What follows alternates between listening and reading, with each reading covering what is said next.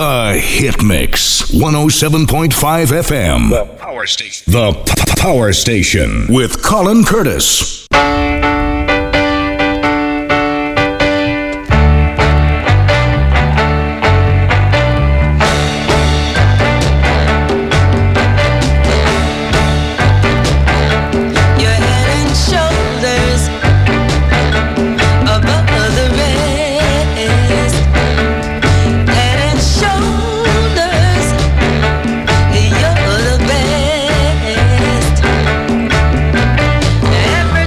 Kiss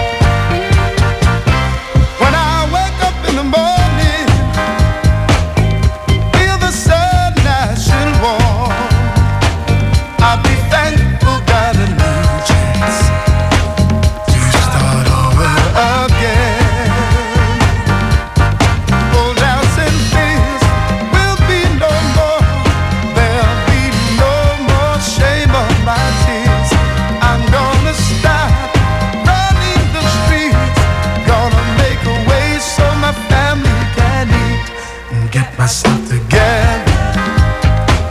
Sure enough, now together. You can bet your bottom dollar it's together. Sure enough, now together. I'll open my mouth, say what I please, 'cause understanding will be my key. After you've learned to love yourself, it's a guarantee you love someone else. And then you take a deep breath. Love this feeling of peace. Deep inside you know you've got a blessing that is yours to keep. And get myself together. Sure enough, now together. You can bet your bottom dollar it's together. Sure enough, now together. A gift only God gives to man. A new day to live with his helping hand. So hold your head up high. A new day of life is the most precious prize. Get yourself together. Shut up now together. You can bet your bottom dollar it's together. Shut up now together. Sisters and brothers get it together. Shut up now together. You can bet your bottom dollar it's together. The telephone's flashing and thinking, what the hell's going on, Cole? What's happening? What's all gone wrong? It's all gone Pete Tong. Nothing's coming through. And as usual, and whenever you get a guest in, there has to be a possibility of a late kick-off, and that's what we've had today. A little bit of a tech issue, but we're back online now, and it's Colin Curtis, and it's, of course, the Friday Night Soul Series special, and tonight's guest is Andy Tats Taylor, who I'll introduce in a minute, but we've had Steve Plum, we've had, Tim Ashy-Bendy, we've had, everybody who's anybody so far, and we just continue. In fact, tonight is Andy. Next month is going to be John Corliss from over there in Lincoln. I've seen John a couple of times just recently. And then Charlie Reese, who goes back all the way to me throwing him out of my own car on the way to the Mecca. If you hadn't got your petrol money, then you didn't come with me. That was just the way it was. And then, I don't have many heroes as such as DJs, but this guy was an absolute hero. Brian 45 Phillips, that's coming up in 17th of November. And then Tim Ashy-Bendy is rejoining me after 22nd. Now he's a touring radio star. He's like goes on to just as a guest. And now Michael Parkinson's gone. I can see there's an opportunity appearing for somebody in that direction. But we kicked off tonight with just two or three of my own choices to get us moving in. And Andy has some history with Blackpool Mecca. We're going to hear all about that, all about the stories, in the States and all the rest of it. So we'll go through that. But we kicked off tonight with the names on this record, just make it even more important to me. I mean, MGM Records, which of course Keith Minchell and myself were digging away there in Bradford Market at the biggest drop ever in the UK of MGM and Verve Records at the time of the Torch, and eventually even copies of the Salvadors came out of there. But that was Marlena Mars and Head and Shoulders, and Bert DeQuato not only wrote it but produced it as well. And brilliant version by Patty Young, but I've still got a soft spot for that one. And then we back to Blackpool Mecca as we moved on with the record that originally came out on Sound Dimension, and I picked up from Mr. Anderson for about £2, £3. Jack Ashford, Lorraine Chandler, everybody's on there, and There Can Be a Better Way. Big favourite of Bully as well, and just sounding absolutely brilliant again in 2023, whatever the year is. And then a record that was part of the change of Blackpool Mecca, part of a kind of different feel, a different production, a different tempo, and that was, of course, Get Yourself Together, Brothers by Choice, and Mercury Records. Good evening, Mr. Taylor. Good evening, Colin. Real pleasure to be here. Do you know, I never knew that it was pronounced Bert DeQuato. Oh, I've been calling Bert DeCotux for Bert DeCotux, yes. Well, I went to grammar school, Andy. That's the difference. I should have gone, but unfortunately... I was banned from Russian and banned from French. And any foreign languages I was banned from for some reason. I think it was called taking too much of the urine out of the teacher. But, that's the way it went. Yeah, well... So, yes, Bert Dakota Oaks, whichever way you want to do it. I mean, he was involved in so many fantastic records, and particularly right through that period where it had changed in the 70s, all the things on Columbia and everything that just happened. If you saw his name, you bought the record. You bought the record, and that's what we did. Exactly, fantastic. So let's go all the way back. Let's go right back to the start before we start playing your records. But let's go all the way back to the start. How did you hear? First of all, where are you from? I'm from Kirkby Nashfield, near Mansfield. Okay. You see, that's already a setback.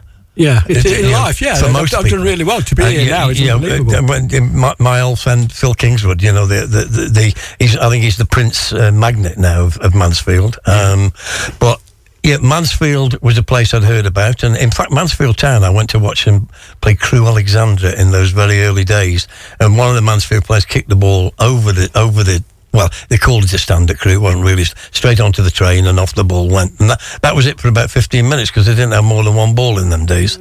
But you should have gone to the City Ground. Mansfield. So how did black music get into your life? How did soul music get into your life? Probably, I was going to do it in the next few records actually after the first three, but from my brother, like a lot of people, Motown, Chartbusters 3, and I was into all sorts of music, but I started to play that album more than anything, and just sort of fell in love with Motown.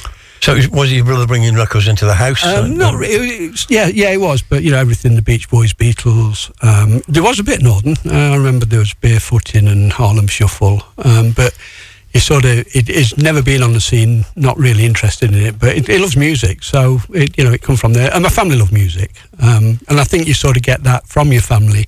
If you see, my dad loved Mario Lanza, so he loved, the big voices, and I could see, I got the emotion what he got from that, which, he sort of, it gravitates through. I think it's been amazing, really, over the years how working class English people have been, affected by black music the way they are. I mean, you've just mentioned another record there, Robert Parker, Barefooting, which was one of the first records, really, that managed to get from the pirate radio onto eventually on Radio 1, but prior to that, onto the main BBC stations, because, there was this undercurrent of black music back in the 60s that was waiting to break through, and people trying to hold it back, and, all the rest of it. So you're in Mansfield. You're obviously not working at this point, so how do you get records yourself? Actually, when my dad owned a shop, which is, I eventually got the sack. You're partly responsible for that as well. But I used to work the till quite a bit, so I did have a bit of extra money for records. Which Phil Kingswood used to work in Sid Booth's, actually, in my local record shop. So, well, I think Sid Booth became infamous, famous and infamous all at the same time. I mean, I think it was Keith Minshall who first mentioned Sid Booth to me, but he was another one where you'd have the name on the cover of the record, Sid Booth was stamped on, and have their own bags as well. So on a Saturday morning as a kid, I'd go in there and Phil would have things put aside for me to play, which was fantastic, really free with his knowledge, real good friend. Still is today, isn't he? I went over there, I think, 2011 to play in Ilkeston, of all places, at the Co-op. Yeah. Even with I didn't have a dividend, I didn't have any extra cash to buy all the special offers that they got at the Co-op. But we had a fantastic 4 years because Phil gets it as a DJ, and he is absolutely about sharing, and absolutely loved him to bits. So we're going to kick off with three of your choices. I'm going to kick off with this one. I was going to change with that one. You want to kick off with this one? Yeah, because we're telling a different story now. So. Are we? Sorry. We're telling a different story now. Things just don't work out no matter what I do. Disappointment haunts me through each lonely day. The world around I see in only shades of gray. But when the love light shines upon my face, I'm in a different world. A world I never knew. I'm in a different world. A world so sweet and true. I'm in a different world. I'm no longer just another face in a crowd. Hey,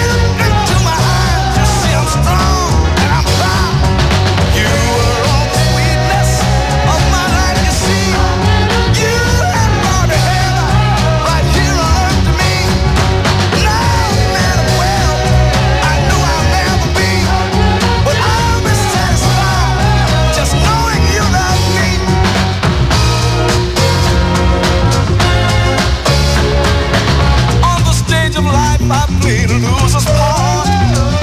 It seems like I've been down right from the very start. Every time I lift myself up off the ground, something always happens to bring the curtain down. But when your love light shines upon my face, I'm in a different world. A world so warm and sweet, I'm in a different world. Now that you've been loving me, I'm in a different world. Each time you speak my name or put your hand in mine, the empty life I live, I leave it far behind. 'Cause you gave me the love that I truly felt. Most of all, you made me believe in myself. You're more than love to me. You're my way of life. I'll forever cherish you more each day and night.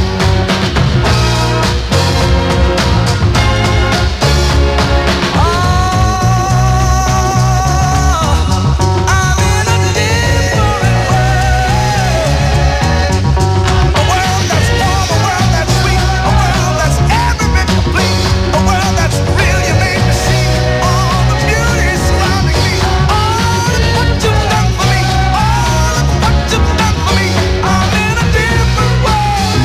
Now that you've been loving me, I'm in a different world, and that's where I wanna be. I'm in a different world. Now that you've been loving me, it's just a different world. It's just a different world.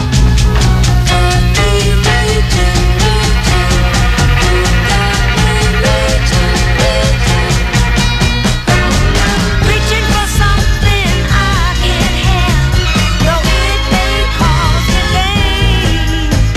Needing his love so much till only hurt remains. Standing high on society hill, a voice calls up to me from a boy I love and need so much. He says he's not for me, 'cause I live up and he lives down on the poor side of town. But still I'm reaching. I can't help reaching. 'Cause he tells me he has nothing and his place is not with me. His pride keeps him away, but still I love him more each day. So I'll keep reaching for something I can't have, though it may cause me pain. Needing his love so much till only hurt remains. He says he cannot give me all the things a rich man can. Stay on your heel and don't look down. Forget our love began. And even though he loves me so, he must let me go. But still I'm reaching. I can't help reaching. Oh boy, who cannot give me nothing but his love.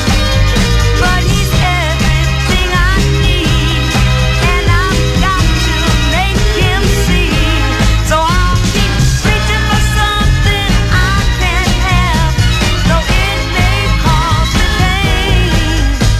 Needing his love so much till only hurt remains. Oh, I need him and I want him, and I don't care if he has nothing. Just to have him close to me, that is all I ever need.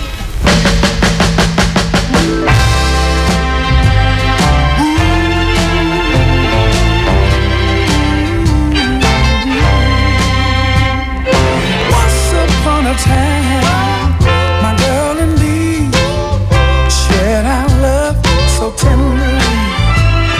Then came the day she said the words goodbye. If she only knew how she changed my life.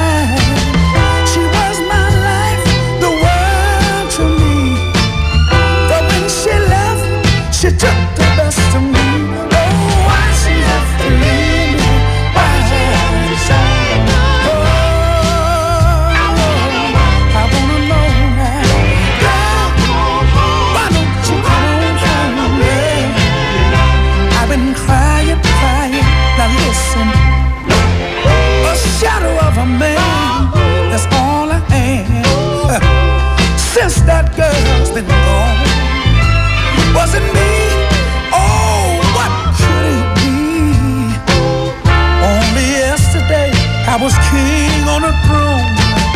Her whereabouts, I wish I knew.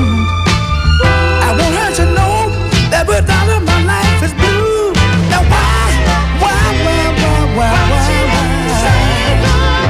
And whoa, I wanna know now. Girl, why don't you come on home, yeah? I can't stand it here without you no longer. Listen, she didn't have to go. That girl knew how much I love her so. You was the light in my world, the one and only girl for me.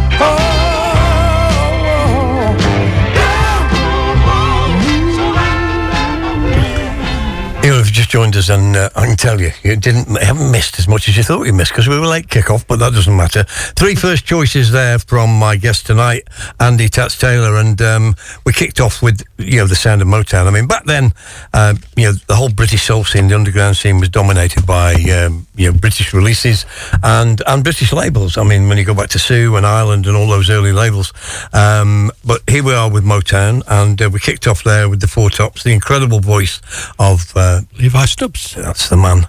So, reaching for something I can't have, Marvelettes. I mean, I think that whole sort of vibe that these records gave off, and these records weren't making the charts. I mean, a different world. They're just incredible records on so many levels. Records. You can listen to an instrumental, you can just everything. There was nothing taken to chance. The lyrics. And people call them. They say some people can say, they're a bit too polished, but to get that sort of polish on it is incredible. I'm still in awe of these records. I think that when you think about it, though, these records set the standard, and then what was happening all over America, whether it was in Detroit, whether it was in LA, people were trying to copy, emulate and what we got was that rough sound. We got that rough sound because they couldn't copy at this level. Yeah. And also, I'm not saying there wasn't some incredible artists on smaller levels. Of course, there was, but this became the benchmark for everything, didn't it? And when you got Levi Stubbs on the Temptations, was the third one. Edwards, Dennis Edwards doing the vocals on that. I think that's Dennis Edwards'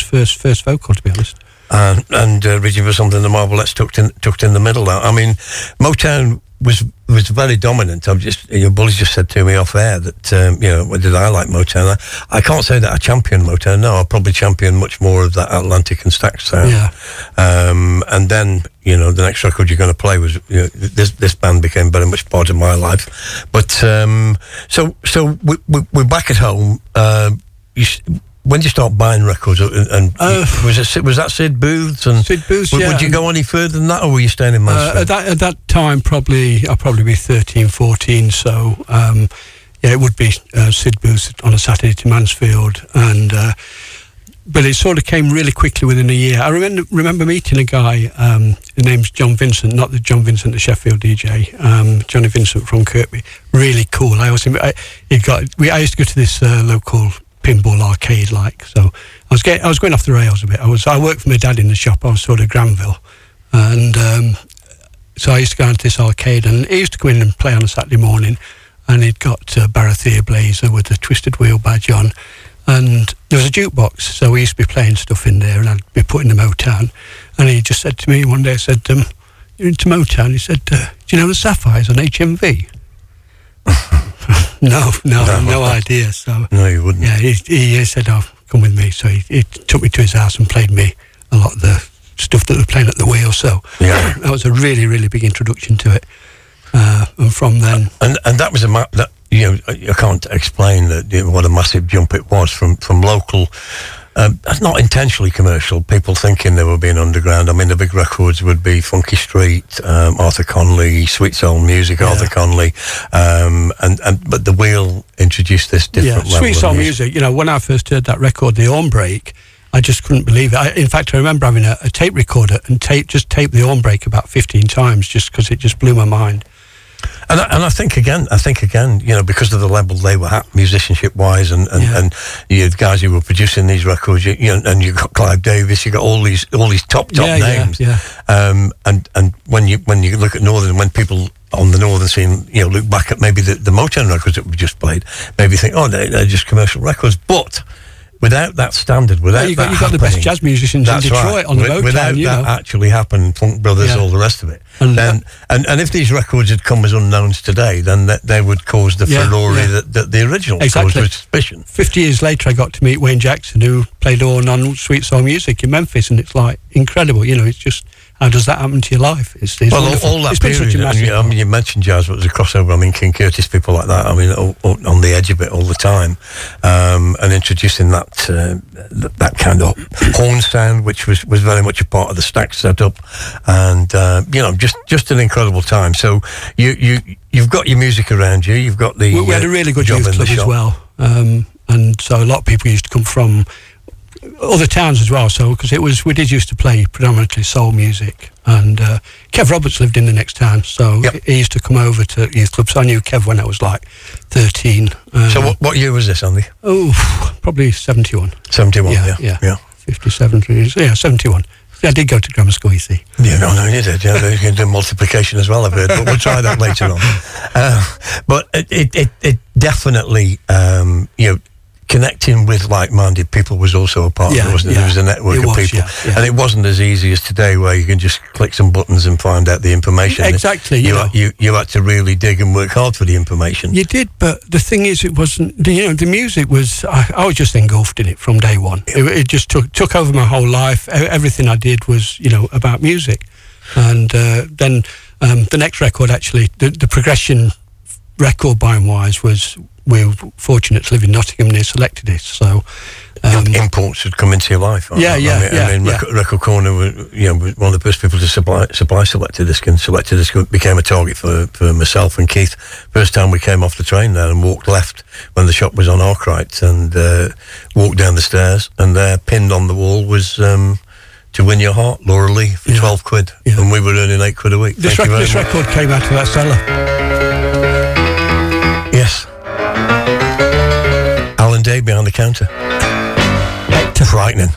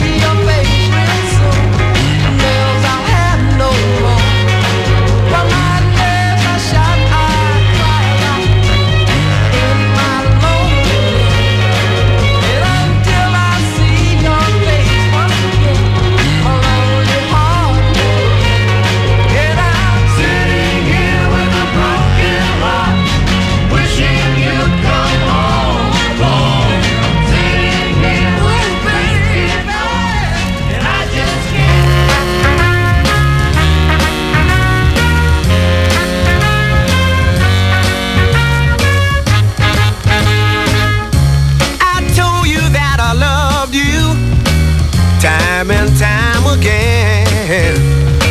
But you got me crying, baby, and my tears are flowing just like rain. Well, I'm all alone in blue as can be, and I'm walking up a one-way street.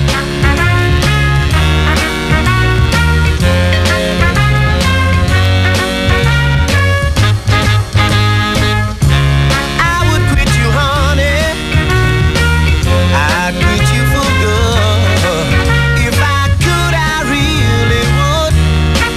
And sometimes I think I should. Well, I'm all alone in blue as can be, and I'm walking up a one-way street. Yeah. Oh, yeah.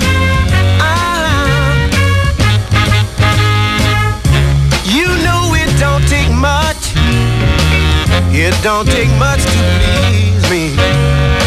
But every day here lately seems like all you do is tease me. Well, I'm all alone in blue as can be, and I'm walking up a one-way street. Yeah. Oh, yeah. I thought one day, baby, I'd live to be your groom. It seems as though it's the other way round, and I'm walking to my doom. Well, I'm all alone in blue as can be, and I'm walking up a one-way street. Yeah. Oh, keep on walking, keep on talking. I mention him again because I miss him every week, but Keith Minshall, I mean, one of his all-time favourite records. That, but I mean, we moved in with 3, and we were off air and on air. We were about 1971 at this period. We're talking about names that we all know, Kev Roberts, etc., and Phil Kingswood. Kicked off with Heart Trouble, which of course was the incredible George Clinton. How could he make records like this and Parliament, Don't Be Sore at Me, but then he could also make Funkadelic. Yeah, I became a Funketeer. Absolutely essential. Yeah, I mean, it was a disease. And then, of course, Neptune Records, which, I mean, this type of record, the Looky Looky, the OJs, I mean, Surprise Party for Baby, I Dig Your Act. I mean, this was another move forward in club culture at the time, coming away from British labels and starting to... I'd never seen, obviously, until I went to Selected Disc, I'd never actually seen proper labels, I don't think. And Neptune, there seemed to be abundance. It was the first label I collected. So I brought, branded Band One Night Affair, all the OJs, and then that was the first label that I completed. Which sounds really train spotty. I'm not really train spotty. You've got another label that people would have collected as well, Golden World. Same thing. Yeah. To be honest, I didn't know that I brought that record blind. It was 25p. It used to have 25p boxes in Selected Disc, and it's 25p.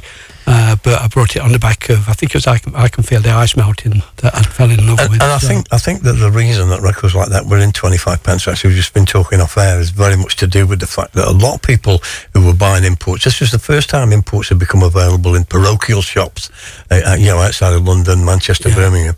And I think people just bought what they'd heard in the clubs, and if the record wasn't getting played, it would very quickly end up, for cash flow reasons, in the cheaper boxes. And that was the place to hit. And we've turned that on its head nowadays. People are looking for records that they don't know. Yeah, I used to spend most Saturday mornings, in there just going through and sort of gleaming at, there was a lot, probably the in crowd, like you say, Alan Day was in there, Hector from Derby, Jack Bollington, and I didn't know them, but I was like in awe of these people, so I'd be quietly looking through the boxes, listening to the conversation. Because this is a source of information. I mean, we just talked about Blues and Soul magazine. I mean, again, that, connecting people and clubs beginning to advertise in that magazine as well, so that was another connection, and obviously, Dave Godin's column became a huge connection for everybody. Yeah, well, funnily enough, John Vincent, the guy I spoke about, he put me onto Blues and Soul, so I think he used to come out was it on a Thursday fortnightly. But I remember I couldn't wait. No, you know, it was. I mean, I when I moved to Kidsgrove, which was near where Keith lived, that was 1968, and that was. I'd seen 2 copies similar to you. I'd been absconded off to these guys' house who were playing me some more obscure Motown, some different stuff, but they were pushing a magazine called Home with the Blues, which was the precursor to Blues and Soul. But yeah, from Blues and Soul magazine, that's what dragged me down to London in '68 to go and see what all this fuss was about. Yeah. Like I was saying, 3 years, 2 years, 1 year in the history of Northern Soul at that period is an immense period of time. And what happened over the next 4 or 5 years is just unbelievable. We're so fortunate to have been involved. It became absolutely prolific, and at its worst, I suppose. I remember somebody commenting to me at Blackpool Mecca. This was sort of mid '70s. I haven't been here for a month, and I don't know any of the records you played tonight. Wow. and it had become almost out of hand, if you will, because by that time we were also introducing the new release element, and there was. I would say I was buying somewhere between 30 and 40 releases per week, just new releases. Yeah. From different sources in the UK, and then you got John Anderson, then you got Levine. The opportunities for me to buy off all the dealers as well. So you're going through music prolifically I was and still at wanting school, to play so everything. I was limited to what I could get out the till. So we're about 71. So move us on. Willie T was that record stood out for me. I went to a local club, the Stork Club in Hucknall, which was like you've got to be 18 to go in the Stork Club, so we had to sneak in. I think I went down with a mate, Johnny Maddox. Stork as in STORK. Yeah, that's right. Not the margarine, not the butter. Yeah. Don't get me on any spelling. I've told you, not Colin. That's Stork. Yeah. And anyway, I always remember being in this club and like trying to act older. And but what really there was a real contradiction when records came on. You saw these guys that were young mods, and they're trying to look hard, but then a record like that come on and there'd be really a sensitivity on the dance floor to it, which seemed a strange, real big contradiction, that the soulfulness, that they're not ashamed to show the feelings through music. I think that was a combination that went right the way through, went in different directions, but you've got that combination between fashion and whether it was the mods. I mean, it was the mods for me, and back in '68. I mean, you were walking into Ben Sherman's and all the clothes, but the music would soften the blow. Yeah, which is I always remember. I mean, just jumping forward to a Wheel reunion some 15 years later, and coming down the stairs into the oldies room at this Wheel reunion, and Pete Lawson, who was a hard-looking character, and Baby I Need Your Loving was on, and tears were streaming down his cheeks, just unashamedly, and it's just... I never knew Peter as well as a lot of people, but what you've just described, I remember reading something that he'd written, Pete Lawson, and it was phenomenally deep, and I was shocked at just how deep it was, real deep, how much was obviously inside. Yet this character that he portrayed was a different animal, almost a gangster, if you will, and one of the early guys with the tattoos, but that passion, and I remember having a conversation with Dave Godin about him as well, and he said the same, that this guy really knew what was Dave going spoke on. at his funeral. Yeah, I will shout Ian Mealia as well, who also knew him very well. So we'll carry on with the choices, and this next record in particular shows the diversity of music that was available. Not all of it played in the Northern Soul scene, but definitely affected soul fans. Everybody works out of their own bag. Can you understand that? I can understand that.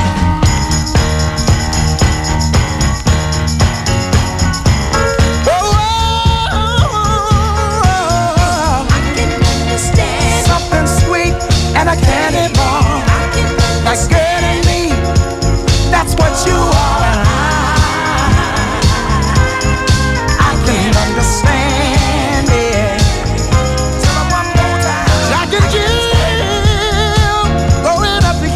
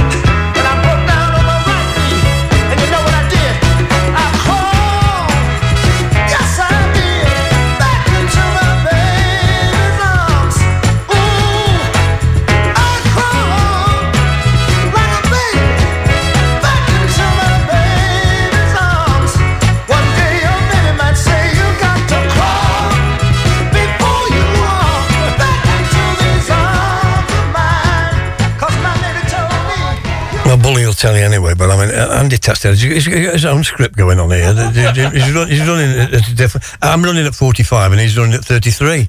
But we're getting there in the end. Normal. 3 more records, and the first of which was, of course, the incredible, the one and only, life-changing, and sadly no longer with us, but from 1972. And this record, I can tell you, I can understand it. Wasn't played at the Torch. It wasn't played as part of what was the developing Northern Soul scene at that time. But I was able to play this record at, say, Tiffany's on a Thursday or a Sunday, early doors, but not as kind of part of the whole thing. But the whole Womack sound for me, I mean, and the storytelling and the feel, and eventually at Blackpool Mecca I would start introducing records like I Don't Know, which has got that talking, give people a chance to get off the chair, get to the dance floor, and by the time they get there, it kicks in. And well, Kenny Smith, a lot of the records I played at Blackpool Mecca, and I loved the connection with the reality of things like Lou Edwards talking about the poor folks. We were working class kids, and a lot of these records resonated because of what was going on in the lyrics as well.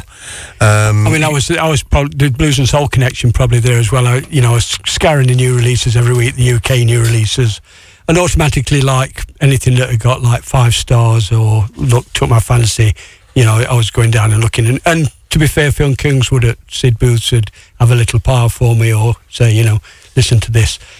Womack, that record was such a life-changing record musically for me. In fact, I stopped buying records it felt like years, probably about 2 weeks, but I just couldn't see anything that would come up to that level, No. Apart from the album. And it's all about, the thing is, like there you've got Wilson Pickett, The Eighth Day with Melvin Davis on, and Womack. The voices, back to Levi Stubbs, with just all these incredible voices coming at us. That's right. It's just unbelievable, just the amount of brilliant, soulful voices, which I don't hear today. I still buy music today, but the levels. I think what's changed more dramatically than anything else is the almost disappearance of record companies being interested in putting this kind of music out anyway. Back then, if you think the money from Antique, the money from United Artists, and even Invictus was a growing label back then. So you got the kind of money and musicianship available. And there was the bar. They'd set a bar, and they knew themselves how you got there. And when you didn't see, out of all the acts that started to come over, you hardly saw any of them that weren't any good, because they'd already gone through the American vetting system to get where they were, to get onto a major label. And so, when's the first time you saw Womack live? Well, that's a good question. I've told you not to ask me. My brain has said, I've had a rather interesting life, Colin. I went to a lot of nighters. Let's have a think. Was it Manchester? It was probably, it was Manchester. Apollo? It was the Apollo in Manchester, and I've seen it with Hammersmith. And then a few years, I've got to just drop it in, I got to interview him, which was one of the greatest days of my life, just unbelievable. And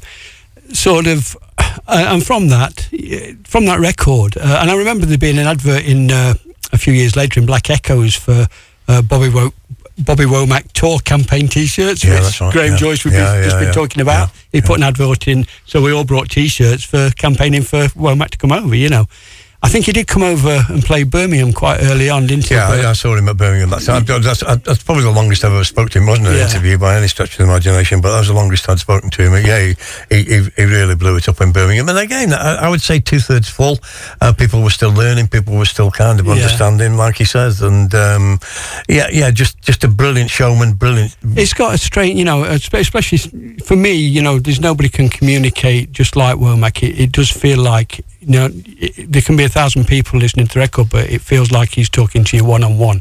And you've also played 2 records together, and you followed that with Wilson Pickett. And if you listen to the style, they're not a million miles apart. Well, obviously they were best friends as well. That vibe comes right through, and that vibe is what we're selling to people like you and to people like me. You're buying actually, records just like reminded me of a great part of the interview I asked him about when he moved to Memphis, and he said, I said, where were you? He said, well, we were in this I was sharing a room with Pickett, and he said, we were writing some great records. He said, I wrote I'm in Love and with Pickett there, and he said, we used to bang on the on the pipes and met the cockroaches run upstairs because Bobby Bland was in the room upstairs.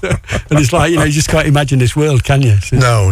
And, I mean, absolutely incredible. And for a lot of us, right through the 70s, to have black acts coming out. I mean, we had at the local Tiffany's Fontella Bass, we had Sam and Dave, we had Arthur Conley, Wilson Pickett. We had so many incredible artists, and this was part of that building, part of what we talked about, that connecting with blues and soul, and a developing scene that became, for a lot of us, became a northern soul scene. But the records you've just played were not directly connected to northern soul, but were available through reading magazines like Blues and Soul and picking off what Godin might say or what another reviewer might say. I mean, I love northern soul, and I've come through northern, but I'm probably more of a soul fan than a northern fan, if I put it down to it. And Dave Godin, who I've just pulled 3 records out, and obviously through blues and soul, his column. What back at that time for me, I don't know. At school, there's sort of 2 camps. You got your progressive camp and listening to whatever, which I like all sorts of music, but there was also sort of snobbishness where they looked down on Motown as sort of Mickey Mouse music. Very much so. And what Dave Godin did for me, because he was so articulate in what he did, he sort of rubber stamped it that there was some real artistry in these records, and he sort of put the.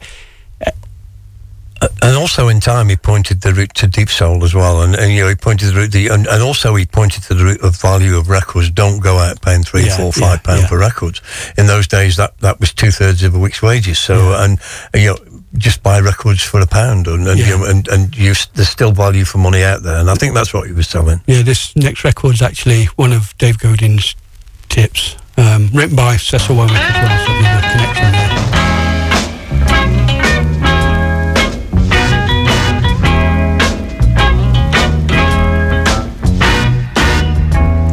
You're the cause of my condition, baby. My life is in your hand. You're the doctor and I'm the patient, baby. Why don't you help me if you can? I'm gonna leave you now. When my legs go round, cold blood done put me down. Love reaction can pick me up. Why don't you lay in your tender touch? I got to have it now. You stand there shaking your head, oh baby. Ease on away from my bed. The whispering, that girl's gonna die if we can't find it. You know to yourself, you're the victim now. Pick me up, pick me up, pick me up. What have you got to lose? Only a few words to say one life. No, don't do it, baby. Help me. Don't walk out that door. I can feel my heart going slow. If you move one step further, you can pull the covers like this lost without a lover. Pick me up. Come on. Pick me up. I feel like I wanna move.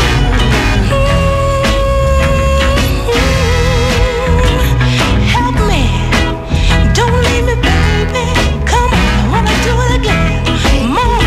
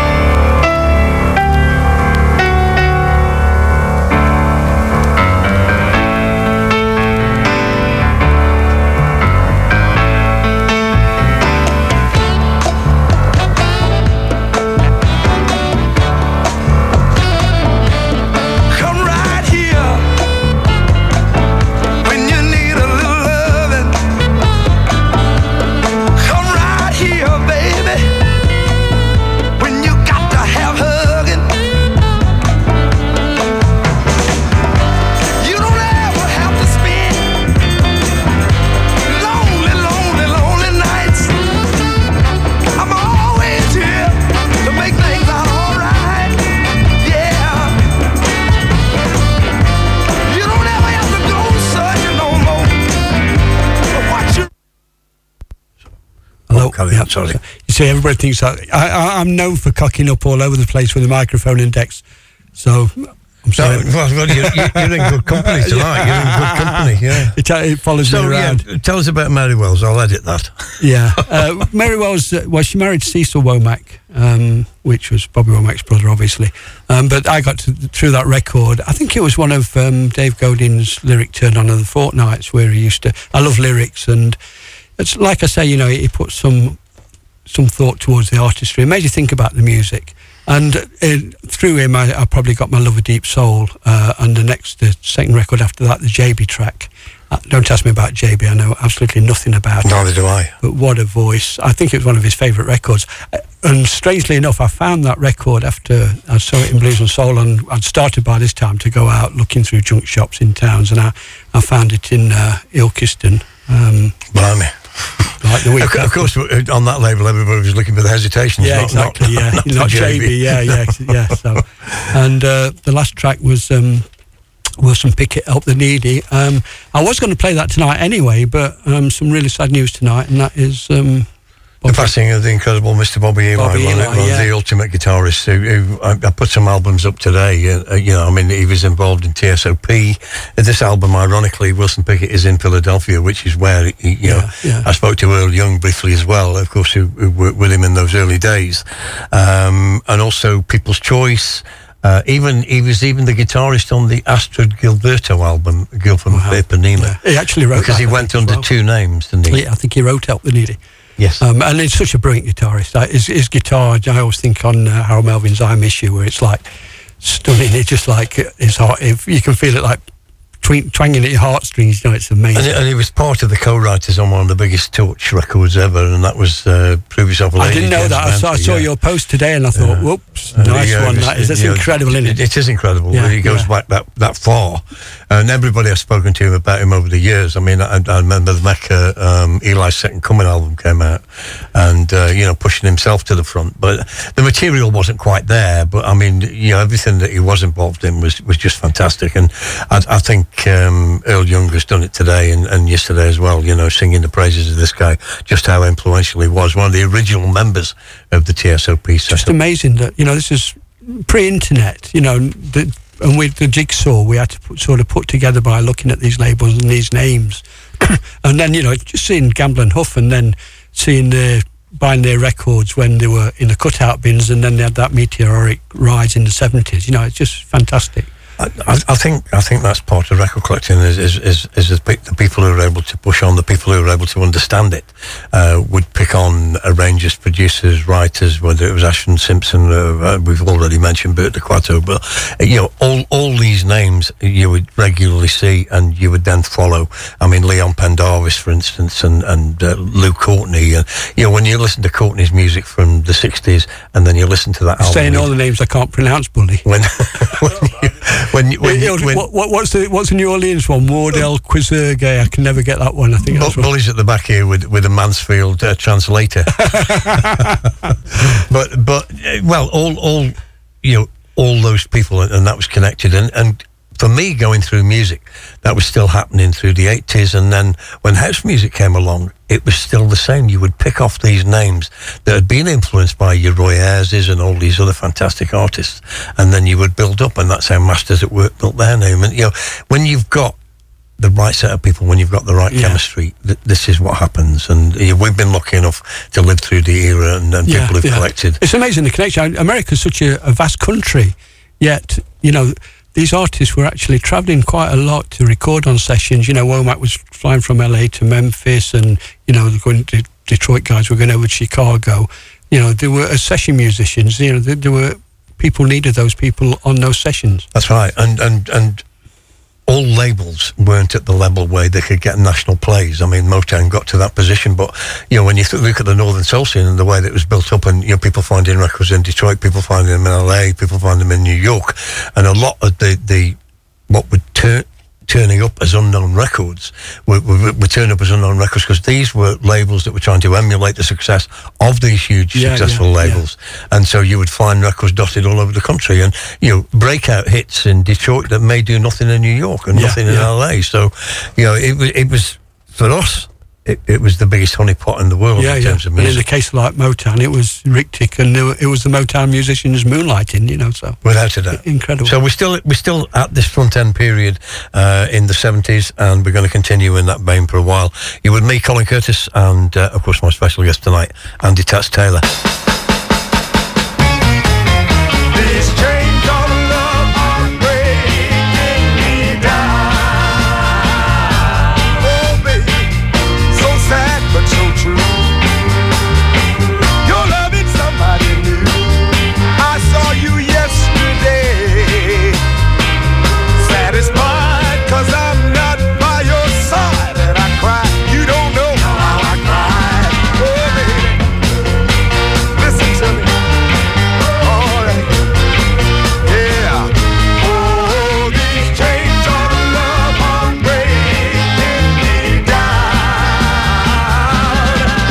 They wanna let me find a little piece of mine. No, they wanna let me find somebody new. I can't get over you. Chains of love are breaking me down. What's wrong with my mind? It bothers me all the time, and now it's getting so I don't even know where to go, 'cause I'm lost, so lost without you. Oh, yes, I am. Oh, baby. Yeah. Oh, these chains of love are breaking me down.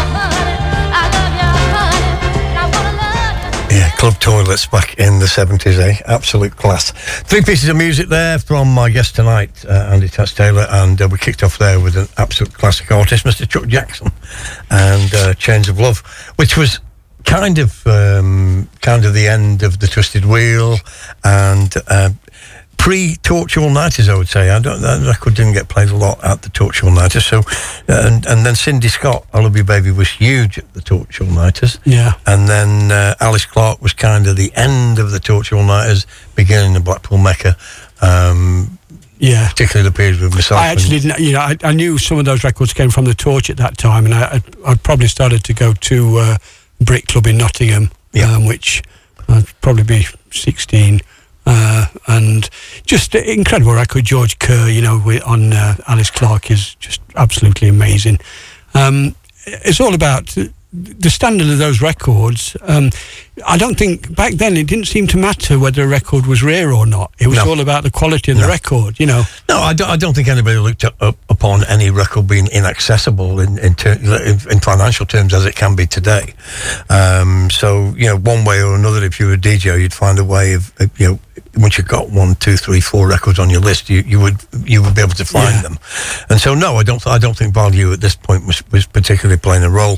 But certainly, the class of the records we just played, particularly the Cindy Scott and the Alice Clark, and well, of course, Chuck Jackson. I mean, the class was definitely an element. And when people talk to me about top 500 records and they want to poo-poo it and say, ultimately, if all these records have been available at the same time, a huge amount of top 500 records would still be in the top 500. Oh, definitely. I love the top 500. I will never decry it, because these records passed on through a generation as well, to through the pressings, the bootlegs. At that time I couldn't afford originals, so I was probably the only place I could get to hear them was going to the Brit, or at that time I started to make quite a lot of them in Nottingham, I think, in Selector Disc. And but I had this conversation with Alan Kitchener. I mean, it's when you come into it. If you're hearing some of these records in the early 80s, for instance, that's your start of Northern Soul. I mean, for me, that started in 1968, and for you, early 70s or 70. But they play a role, but they're still classic records, and Cindy Scott, yes, very much a part of the All Nighters at the Torch, very much a part of that. Still sounds so fresh now. Unbelievable. They don't date. And I remember, I used to go and select this at that time when they started doing the bootlegs, and there'd be a list of everything at 85p, and it was. And then we actually used to emulate the sort of blues and soul adverts at school. So in our school, I don't know if got some friends listening tonight, Andy Rawson and Kev Holmes and probably Dillis. In Ashfield Comp, we used to put up in, we used to have a quad where people walk around at dinner, but there'd be a list of what was going to be played in the youth wing at night. So it's like, Landslide, Alice Clark, that sort of thing, which is, incredible when you think about the music that was being played on the radio, not decrying any of that, whether it's T-Rex or Slade or whatever, but for us to make that choice and develop a scene within it, and it was the music that drove it. I don't think it was particularly cool or anything. It was just the music was so fantastic. I think you've just hit the nail on the head there. I think it's belonging to something. It's making that decision not to go out on a Saturday night, get drunk, pinch somebody's girlfriend, have a fight or whatever. This was an alternative, and I think that the music came along with that package. I don't think you even got a decision, Colin. I think you heard the music and it just drew you. That's right. You just fell and followed it. But then, as it's grown for the reasons that we've already discussed tonight, in terms of people being able to connect, whether it's through the music, whether it's through magazines, and then as it started to grow, of course, other areas would then start travelling to different clubs. Because until the Torch, I'd only really worked in Stoke-on-Trent. I DJ'd. My first gigs were Warrington Co-op with Brian Ray, and then Alan Day asked me to come over to the 76 Club in Burton-on-Trent. Yeah, I mean, distances back, people only, from where I lived, in Mansfield, Kirkby and Ashfield, people only went as far as Blackpool once a week on their holidays. Yes. So on a Saturday afternoon when we were having in the pub and then going up to the Mecca in Blackpool, the locals used to look at us gone out, and we did that, week in, week out regularly. But, it was always, we just... So how were you getting from where you were to Blackpool Mecca in those days? This is... I was, as I say, I was working for my dad, and you actually cost me my job, I think. I'll put it down to you. Good. Yeah. I wouldn't have been able to afford to pay you the benefits. Yeah, my dad had obviously had a transit van which called George, which if there's a crowd that we used to every weekend on a Friday, it was Samantha's on the Friday night. So go to Sheffield, and that was the other John Benson. That was and Ian Dewhurst. Yeah. So he used to bring some class to the old act down there, and Ian was playing Mecca stuff then as well. I think Ian was one of the main reasons that Mecca stuff got down to Cleethorpes and the effect of that, and of course Polk was working at Soul Bowl at that point as well. I think they very much championed the change in the Mecca sound. Yeah. And, so we sort of did we did Samantha's on a Friday night, and then went home, had a bit of breakfast, and then went to the Mecca in the van on the Saturday. Sometimes called in Wigan on the way back.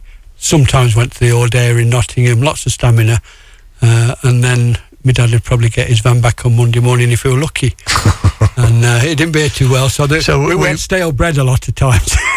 So in terms of clubs, I mean, the Brit was very much a part of Nottingham, but also the Palais was in those early days. Yeah, I mean, it was. The Palais was huge. Yeah. I used to, what was his name? Mick. I can't remember his name. I used to work for there. Was it Mick Fletlow there? It was Mick Fletlow. Yeah, that's right, Mick Fletlow. And eventually downstairs, of course, we started to. The jazz funk, revolution, evolution, call it what you will. Everybody's got their own opinion on that. But so you've now started moving out. It's coming up to Blackpool. So what year was that? Probably 73, late 73, 74, probably 74 to be fair. So I couldn't drive. We used to have to get somebody that could drive your dad's van, but not tell your dad because it wouldn't have been insured. Yeah. Poor chap. And it was. The journey was just incredible. It's a long way in a transit van every time. As I say, today you look at Blackpool and it's there, but in a transit van that only does 40 mile an hour. No, I know that thing. Talk to me about Soul Sam and his new MG BGT. Yes.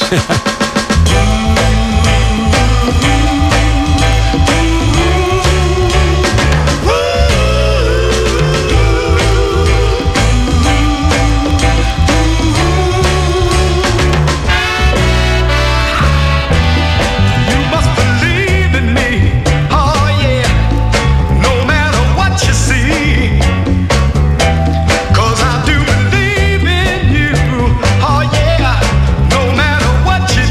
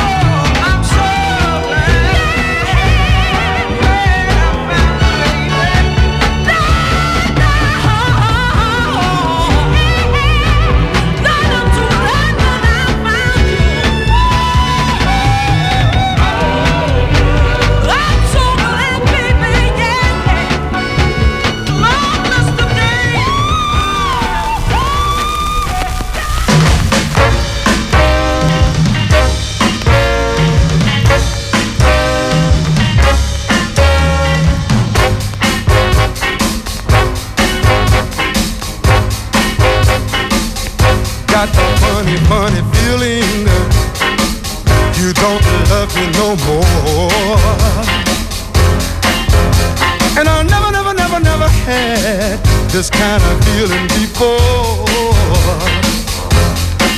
Made up my mind what I'm gonna do. I'm gonna keep right on loving you. Loving you, baby. Keep on talking. Said you're running around. Everybody knows about it.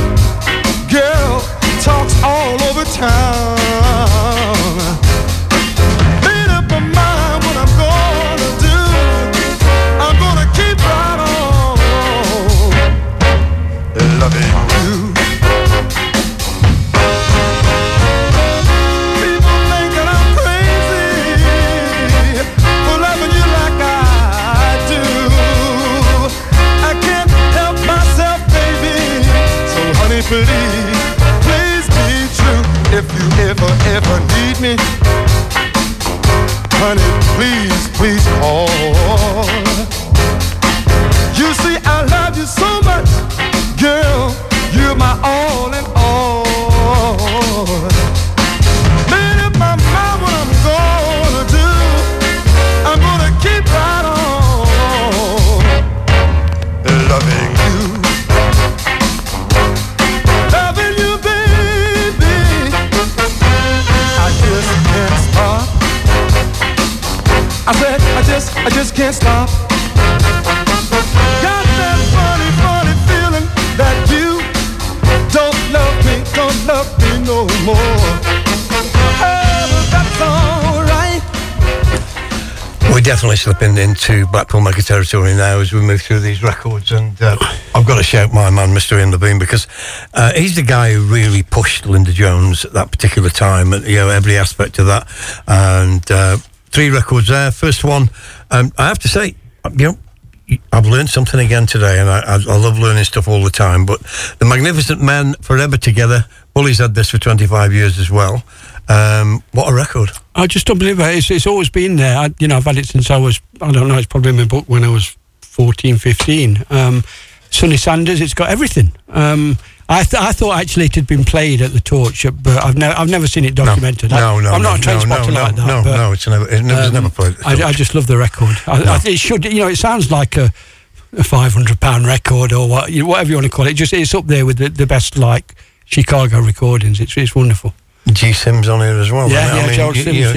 Everybody's tucked away. I once met Gerald Sims, and it was like he gave me a card, and it was Gerald Sims, and on his card it said Gerald Sims, piano teacher. Right. And I just looked at him and said, "Is that what you're doing?" He went, yeah, I'm a piano teacher. And like the guy that made all those brilliant records to earn a living. Yeah, and he passed away a few months ago. Yes, he did. Yeah, I saw that. Yeah. We moved on to Linda Jones and the Whatnots, so you got this whole thing going on with Stang, and Levine just went crazy on Linda Jones, and we started looking into everything, hypnotised, and then eventually, for me, one of the greatest Northern Soul records ever, I Just Can't Live My Life, which just tore the place out. And if ever a record said it was Blackpool Mecca, that was it, that particular record. And again, we've got George Kerr involved, and George was over at the Soul Weekend a few years back. And just dropping bombshells like he wrote I Have Faith in You, which nobody knew. I'm like, one of the greatest records ever. You wrote all them great stuff, and I Have Faith in You as well. That was a strange story anyway, wasn't it? For that record to turn up as like a B-side for Edwin Starr, and then turn up on the B-side of... And I had to wrestle that record out of Pep back in the day. Yeah. He was coming to Tiffany's on a Sunday. There was me, Soul Sam, Pep, Keith, and he would bring this Barry track, and I've got to have this record, and eventually I tried everything, I tried kidnapping his wife and various means of trying to get this record, but eventually I got it.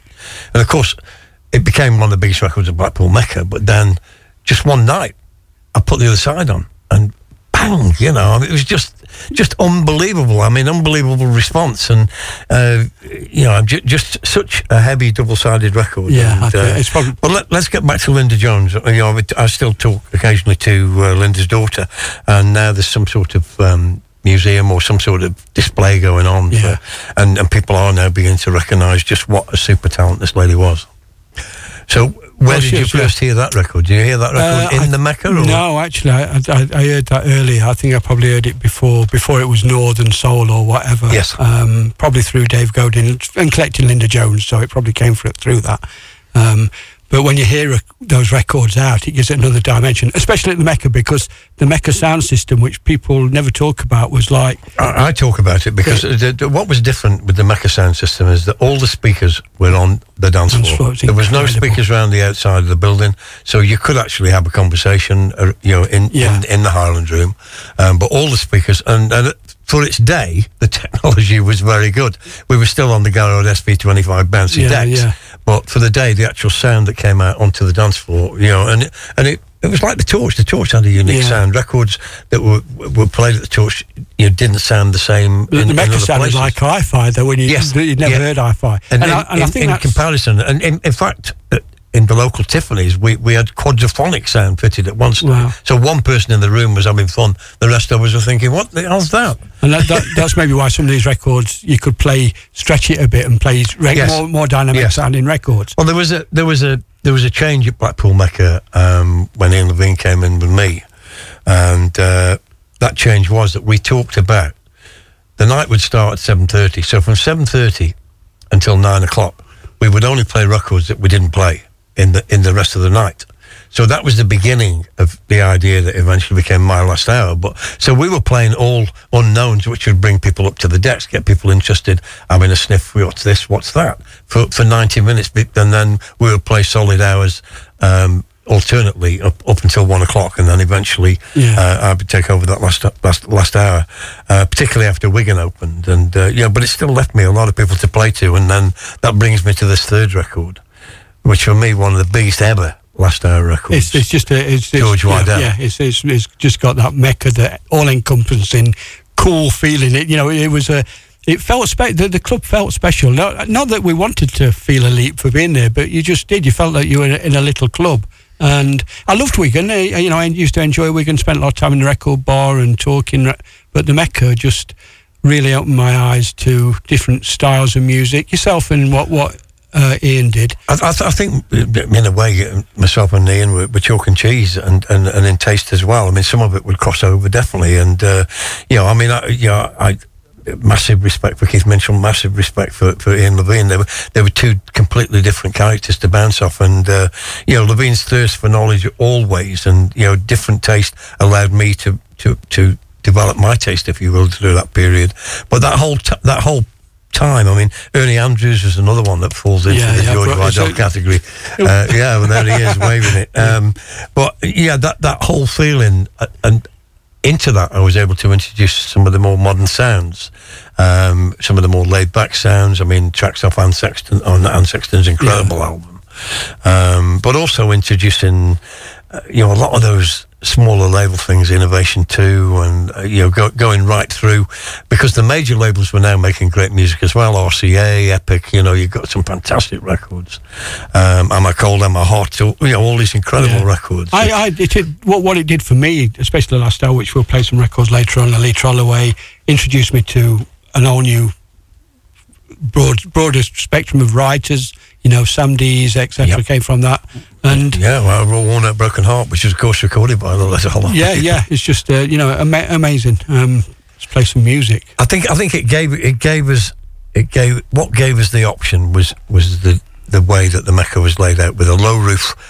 We were able to change the tempo. It wasn't a big hall like Wigan. It wasn't, you didn't have to play possibly, I don't want to, not derogatory fashion of lowest common denominator, but stompers, if you will, to keep a dance floor that busy. I did notice that you tended to get all the DJs from all over the country went to the Mecca as well. So there'd be everybody now, Arthur Fenn and all the Cleethorpes boys, Ian Dewar, they were all at the Mecca. I think so. I think because I don't take massive credit to Ian Levine, right through that period, because he and as I said earlier on, I've got the unbelievable support of John Anderson at Soul Bowl. So I just got so many options. I could pick out my own choices from then. Levine would then pick up his choices, and I think that combination at that particular point in time was lethal.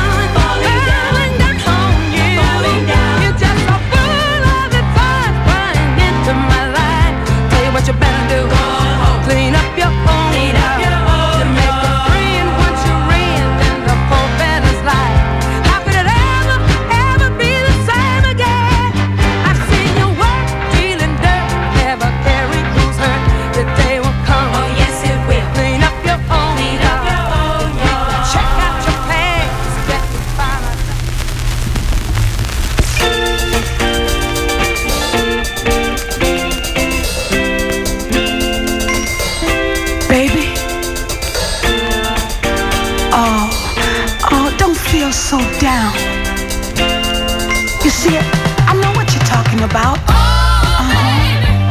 I know. Because see, I've been there before. I've loved and I've lost before. I know how it feels to love someone that loves someone else. But listen.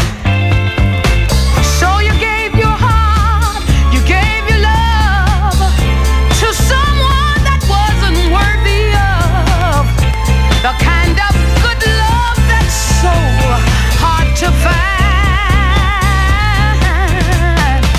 But now she's gone and you're all alone, and trusting someone isn't easy anymore. But baby, you're not the only one that's known the bad sides of love. Oh, baby, I know where you're coming from. Believe me, honey. Oh, baby, I've known heartbreak before. You have no wind and you wanna die, and you feel that you just can't survive. But see, baby, I felt that same feeling too. Yes, I did. Just take my hand and be my man. I'm gonna give you love that you'll understand, and together we'll find the good sides of love. And oh, baby, I know where you're coming from. Believe me, sugar. Oh, baby, I've known heartbreak before. See there? You see there, boy? I tell you what. Why don't we do a thing together? You and me. We know where it's all from. Hey, just take my hand and be my man. I'm gonna give you love that you'll understand, and together we'll find the good sides of love. Hey, baby, I know where you're coming from.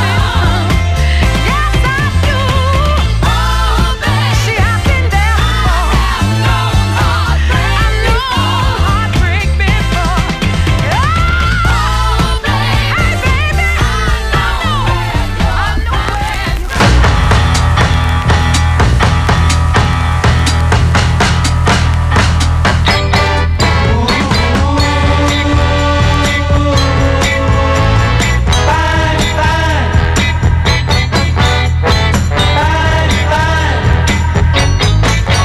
There's a fine young girl taking over my world, monopolizing every bit of my time. Oh, let me tell you, she's got eyes so pretty that it's such a doggone pity that there's only one of her, and she happens to be mine. Let me tell you, she's fine.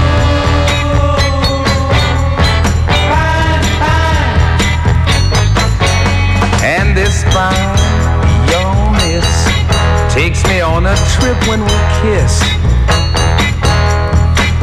When we're together, things are like they should be. Oh, let me tell you now, her smile so rare, she never seems to have a care. And that's the way it's bound to stay, just as long as she stays mine. Oh, let me tell you, she's fine.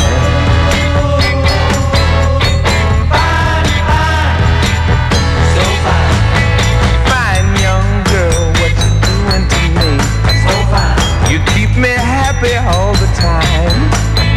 Fine young girl, are you really for real? And are you really mine?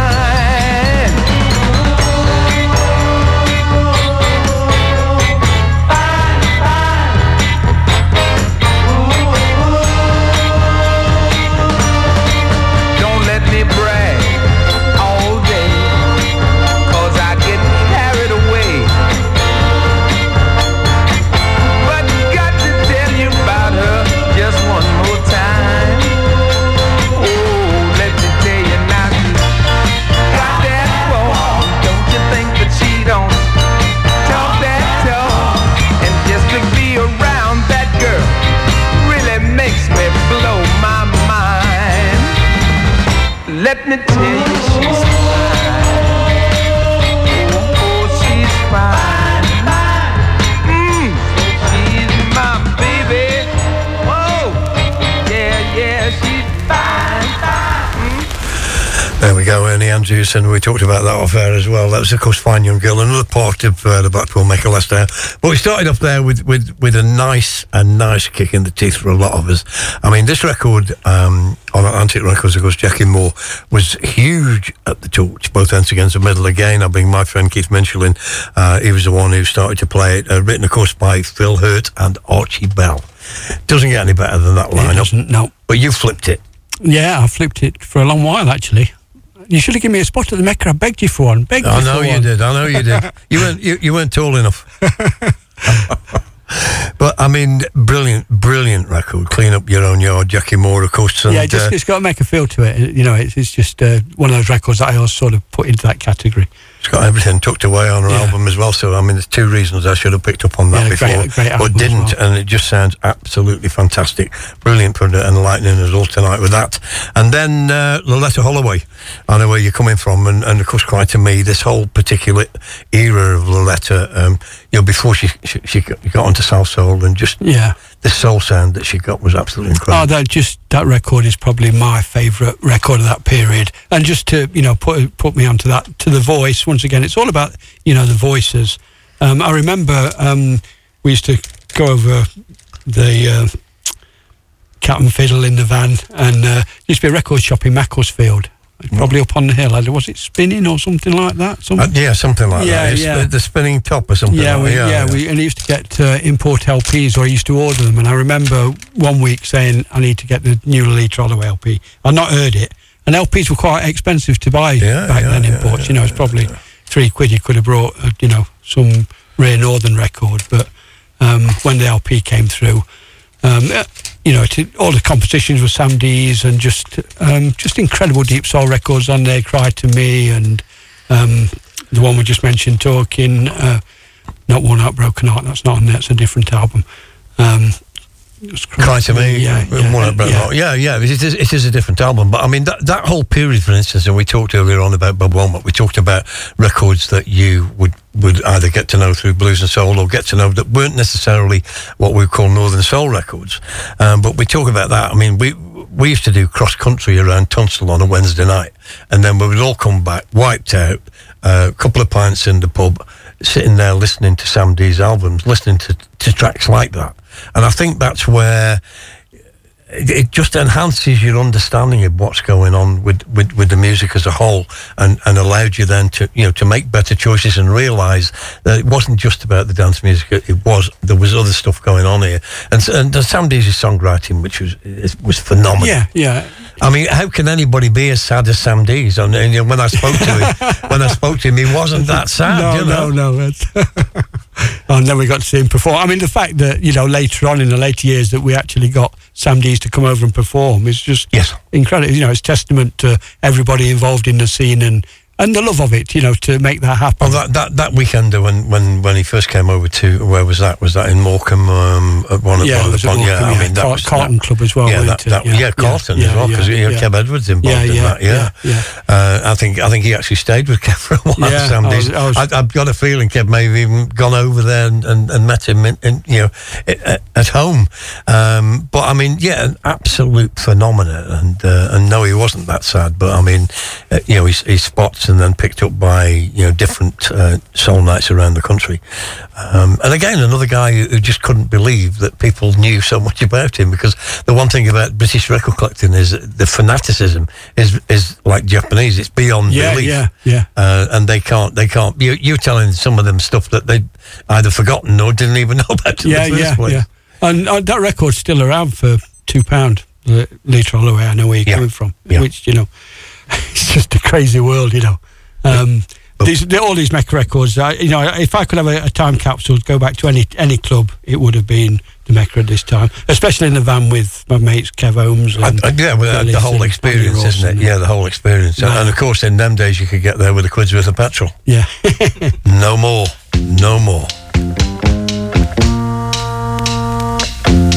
Thanks for reminding me of this as well. I mean, I love this record. So many times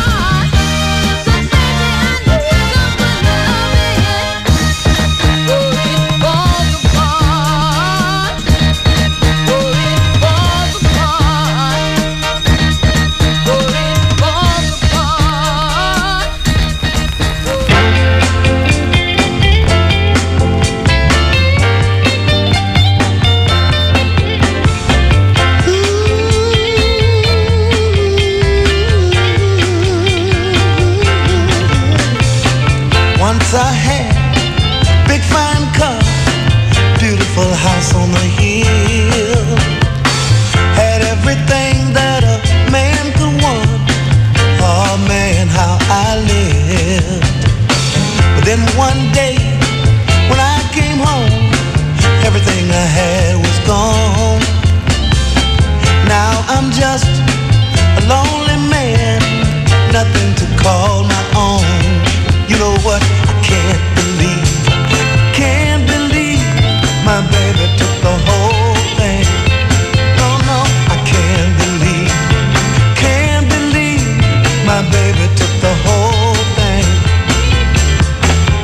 Can't believe it, can't believe it, can't believe it, just can't believe it,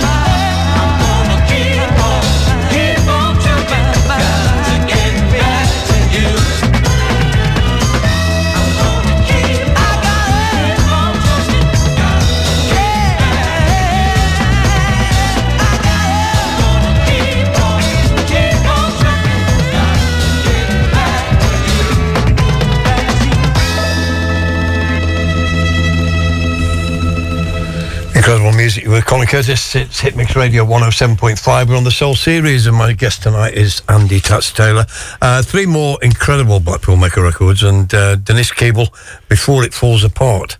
Is that Trina Broussard and W. Quizege? Quizege, yeah. That's on Pelican Records, and that still sounds absolutely fantastic today. How much is that worth now? It's probably worth more now we've played it. I don't know. It's probably 30 quid, but yeah, that started off as a last hour record. Yeah, all those records. Next one, of course, which you reminded me, I played in the one and only time I ever played at Wigan. How many people did the Mecca hold? You know, for the Highland Room was jammed. I would say probably 600. Wow. Yeah, that surprised me because it felt intimate. It was intimate. Yeah. I think it was. I mean, don't forget, you got the corridor, you got the Dream escalator and all the stairs before you got there. Then that carpeted area, we've got decent toilets there. That was a big plus. Yeah. And then, I would say round it was probably around 600. But the dance floor and because the sound was on the dance floor, the socialising was good around the dance floor. People getting to know each other as well. But overall, I mean, the Old Days, for instance, 2,000, 2,500. I mean, it was a massive complex and knocked to the ground like so many places. Yeah. But then we followed, as I say, with I Can't Believe She Took the Whole Thing. I've no idea what they're talking about there. That's John Stanbury, and another record again. I remember you did a spot at Wigan, and we all went down for it, and you played John Stanbury. Which, for any DJ to play that sort of record in Wigan is a really brave thing. Just brave, just stupid. No, it's fine. But yeah, I wanted to represent what we were playing at the time, and then the third record we've got, of course, the man who opened the door for what the development of modern soul with the All Because of You, with Richard Sterling going retrospectively back through his albums and just throw so many fantastic records. And he's coming back. I think he's back in the UK. Either later this year or early next year. Okay, was that Jazz Cafe again? It's going to be London, and unbelievably, it's going to be the Barbican. Okay. Which quite surprised me. That's going to be a big sell. Yeah, no, because definitely, I remember last time the tour, he was due to play in Manchester, they sold 107 tickets and cancelled the gig. It just didn't happen. That was going to be at the Ritz. So let's see. I mean, I hope it comes off. London have got the just power running to sell vinyl it. collectors actually. At Acid Jazz, Eddie Pillar's got some of the double album, Leroy Hudson double album. Yes. And I think it's selling at 8 quid. He's had a clear out on them. I mean, it's just ridiculous. Is that on vinyl? Or is on vinyl. It's on vinyl. Yeah, it's just when it comes through, and you can leave it on for 2 hours. And Eloise just blew it up off the Man album, and that coming out on the 7 as well just enhanced its reputation back in those which days. once again, that's what I'm talking about. Where the Mecca was introducing artists to us as well at that stage. So this type of record, the type of records we just played, particularly John Stanbury and particularly Denise Cable, you go away from the Mecca. It's not Saturday night anymore. You're not going to hear those records anywhere else at that time. No, just in our van, the 7 of us. Till my dad sacked me because we kept taking it every weekend. He keeps on about that. He'll need some forms, Bully, later on to fill in and get compensation from his father for sacking him all those years ago.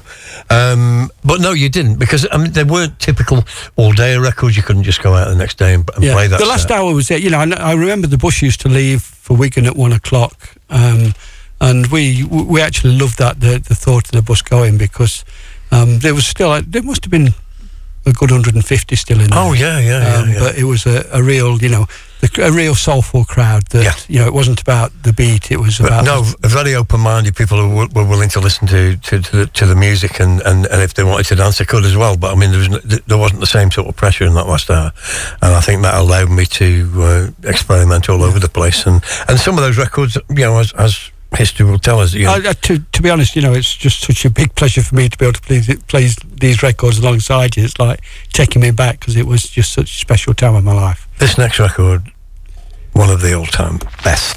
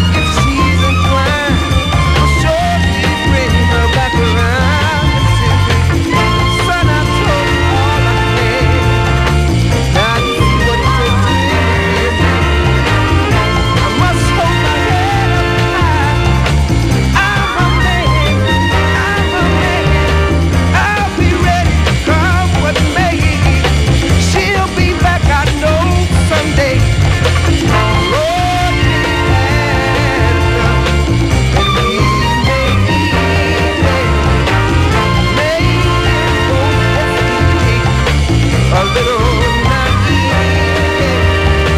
she'll be back.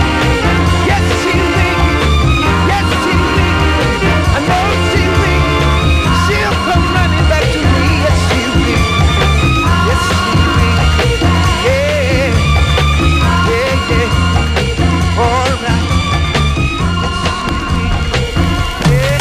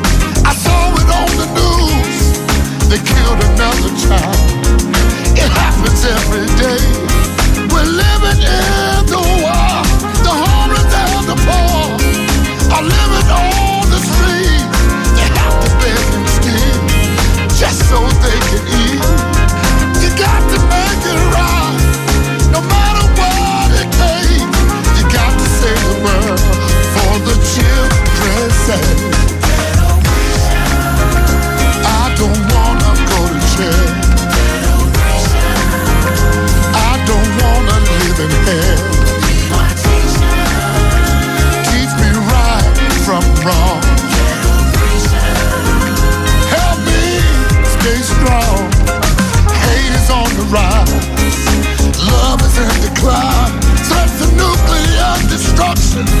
How we lost our mind. I saw it on the news. They killed another child. It happens every day. We're living in the wild. The homeless and the poor are living on the street. They have to beg and steal just so they can eat. You got to make it right, no matter what it takes. You got to save the world for the children's sake. I don't wanna go to jail. I don't wanna live in hell. Teach me right from wrong. Help me stay strong.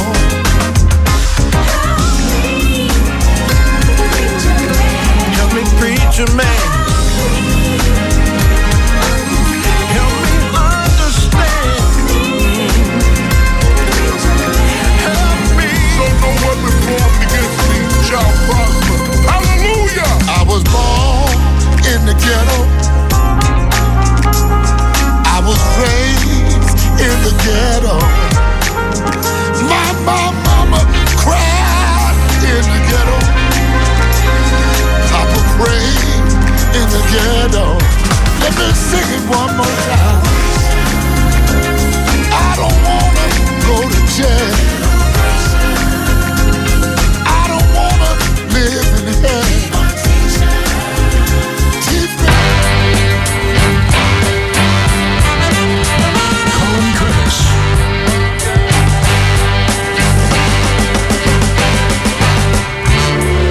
The Hitmix 107.5 FM. The Power Station with Colin Curtis. But I'm scared of one thing, baby, and it just keeps Colin Curtis. bothering me.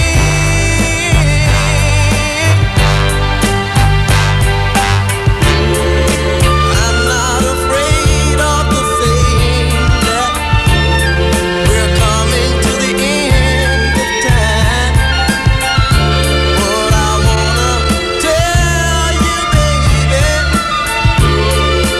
turning round and round in my mind. The Hitmix 107.5 FM. The Power Station with Colin Curtis. Of losing you.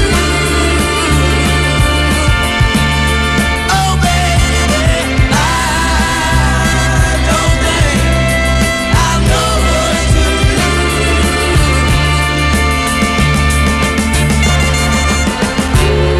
For one reason or another, it seems you're slipping away. I can't put my finger on it, but it's causing us to go our separate ways. Oh, baby, I'm afraid of losing you. I love you, I love you. I don't think I know what to do. Colin Curtis.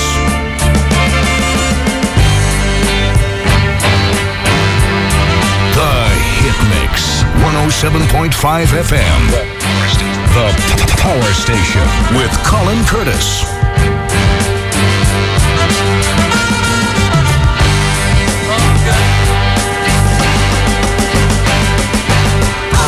What I'm feeling may be wrong, but if I write, you'll soon be gone. If it's true, what I'm feeling, in love ain't so feeling. Tell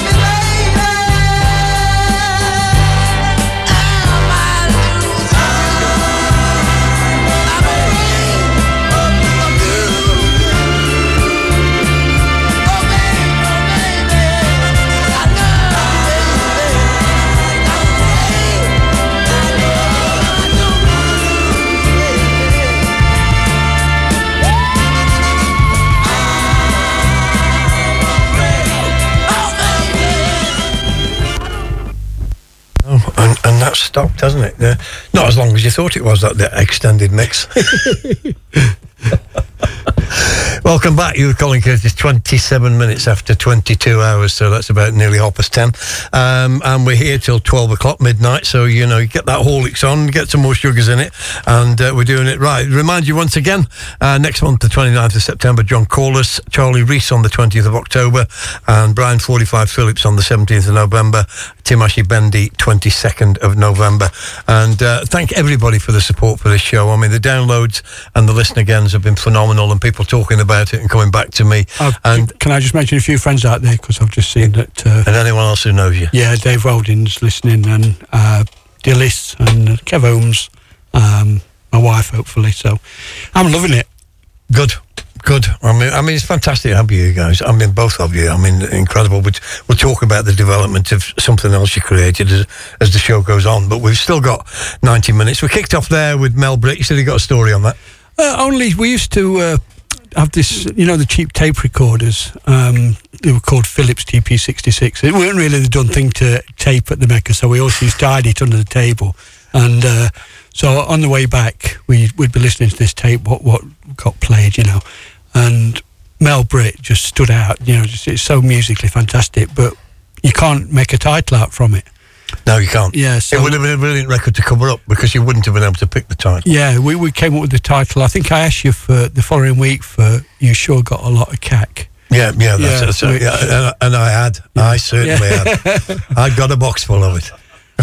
Yeah, fantastic. And then the Imperial Wonders, which that ties in nicely with the Kinsman Daz that you've just played, which is the next release on. Yeah, that was the third record one. Yeah, but Imperial Wonders just set another precedent where you got this production, this complication, this music that was on different layers, and yet still so soulful and still so danceable. Just about everything on that label is fantastic as well. But when you look at the credits on that, it's Bob Massey, Dukes, it's the OJs, and I think Lou Ragland's in the mix. And as I was going to say, the Kinsman Daz track that a blatant plug, which me and Cliff are putting out, which we've just played, Ghetto Preacher, is from Cleveland, Ohio, and we were chatting to him when we were trying to get the licensing, and he was in on most of those sessions. It's a small world, just flipping back to Imperial Wonders, Eddie Levert was one of the co-writers on it, so definitely OJ's influences there.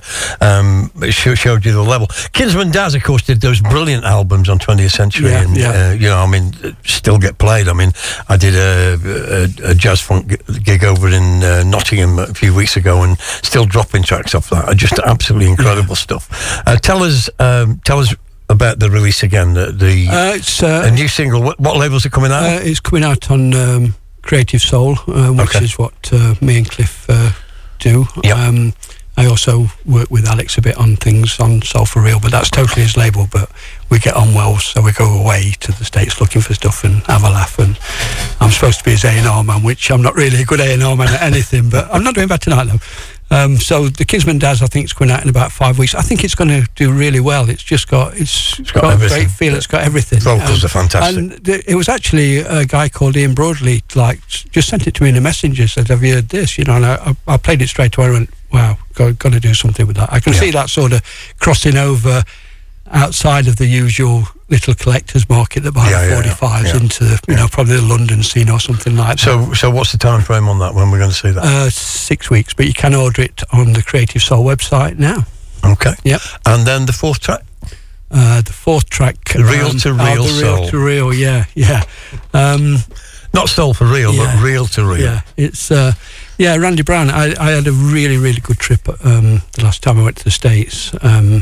And Memphis, and I came back with quite a lot of tapes. And the thing is with the tapes, you don't know what's on. There was no markings on any of them. Don't know what they are. You have to go through a process of baking them before you can get to know what's on them, because otherwise the oxides break. So it's a crazy thing. And when that came through the speakers, it just totally blew me away. I put it on Facebook the other day. It's just I knew the song. I've got the song by Betty Everett and Quite Elegance, but I've always loved Randy. He's one of my favourite vocalists. Fabulous person as well. I know him as a friend, so quite lucky. And I spoke to him. I rang him about it, and he said it's Fred Briggs production, which is sort of the Detroit side of things. Yeah. So, don't know whether we're going to be able to get license to it. Even if we can't, I'd just love to see that record come out, because I really think it's something special. I think there's going to be a lot of people after tonight's show. Love to see even if we can't put it out, fantastic. I'm hoping somebody somewhere has got connections. I mean, you mentioned Quiet Elegance again. I mean, that whole high sound for me, the Willie Mitchell thing. I mean, just played a big role in Blackpool Mecca as well, particularly in Last Hour Records and those people. Africano. I mean, there was just so many great records on that. I've been really fortunate in life, and fortunately going to the States. I know Jackie Ibbison's listening, and a few years ago we went to Memphis, and there's 6 of us went. And I'd been to Royal Studios before, but I'd never been in, and it's in a really bad area, Stax and Royal Studios in the middle of Soulsville. You can't walk about. And so I said to Jackie, she couldn't get out of the vehicle. I said, we'll take pictures from across the road. So we're taking pictures of the studio, and this guy comes out, black guy, and he's sat on the stairs smoking, And then he saw us and he waved me over. So I went over and I said, do you work here? He says, yeah. I said, did you know Willie Mitchell? He said, kinda. He was my dad. Wow.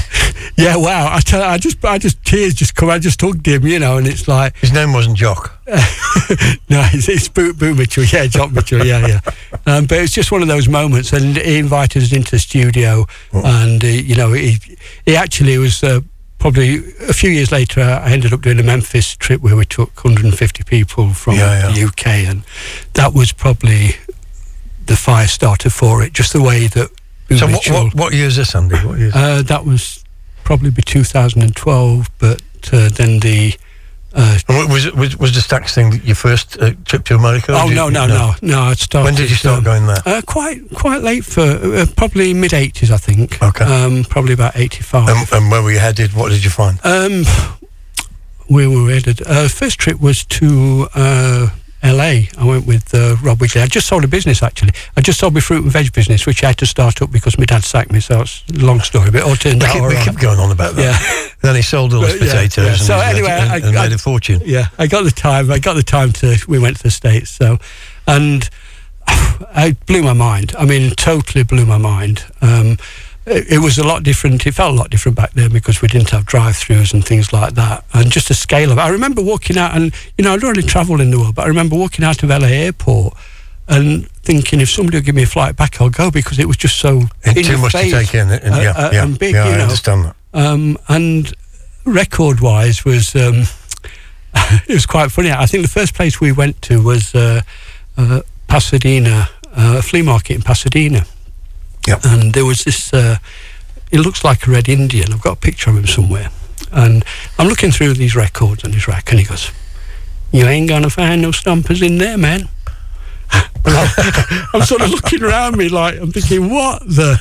And then the next thing was, do you guys know Mark Dobson? Oh, yeah, well, there you go. Butcher met him, had been there, and which is, we still had a great trip and found loads of things, and went on to Detroit afterwards. But that was a sort of a catalyst for.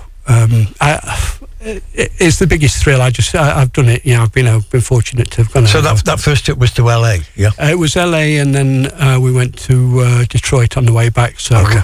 And we met Betty Levette and. Host of people. She's coming back. Johnny May Matthews. She's coming back over to Blackpool. I've heard that. Yeah. Of course, I'm not supposed to tell anybody. I don't think that. you're supposed to tell anybody. No, that. it's a secret. I have a lot of secrets on this show. Unfortunately, with the microphone open. She's a close friend of mine, so I didn't know, but I've not said a word. Okay. Neither have I. Yeah. I shall delete it immediately after the show. So, but we're still finding records. This that 80s period when Tim was on the show, he was talking about that first trip with him and Butch. They'd never been before. Yeah. And he kind of described almost the overwhelming thing, because you've got the distances between places, you've got places to find, places to go, and some people work with you, some people don't. Yeah, exactly. It's and like you, they stumbled on artists and look for artists as well. Yeah, it's so vast, and it's hard work, but it is gold mining, but it's so enjoyable. So you've come back from the first trip, and what's you thinking then about America going forward? I came back and I said to Ali, my wife, you got to see this place. And 2 weeks later, we were in Washington. It really was. And then, since then... Buying Go-Go records. Yeah. Actually, Max Kidd was around at that time, so it was amazing. We're going to play some more music that Andy's brought into the show tonight, and the stories are fantastic. 1, 2, 3, 4.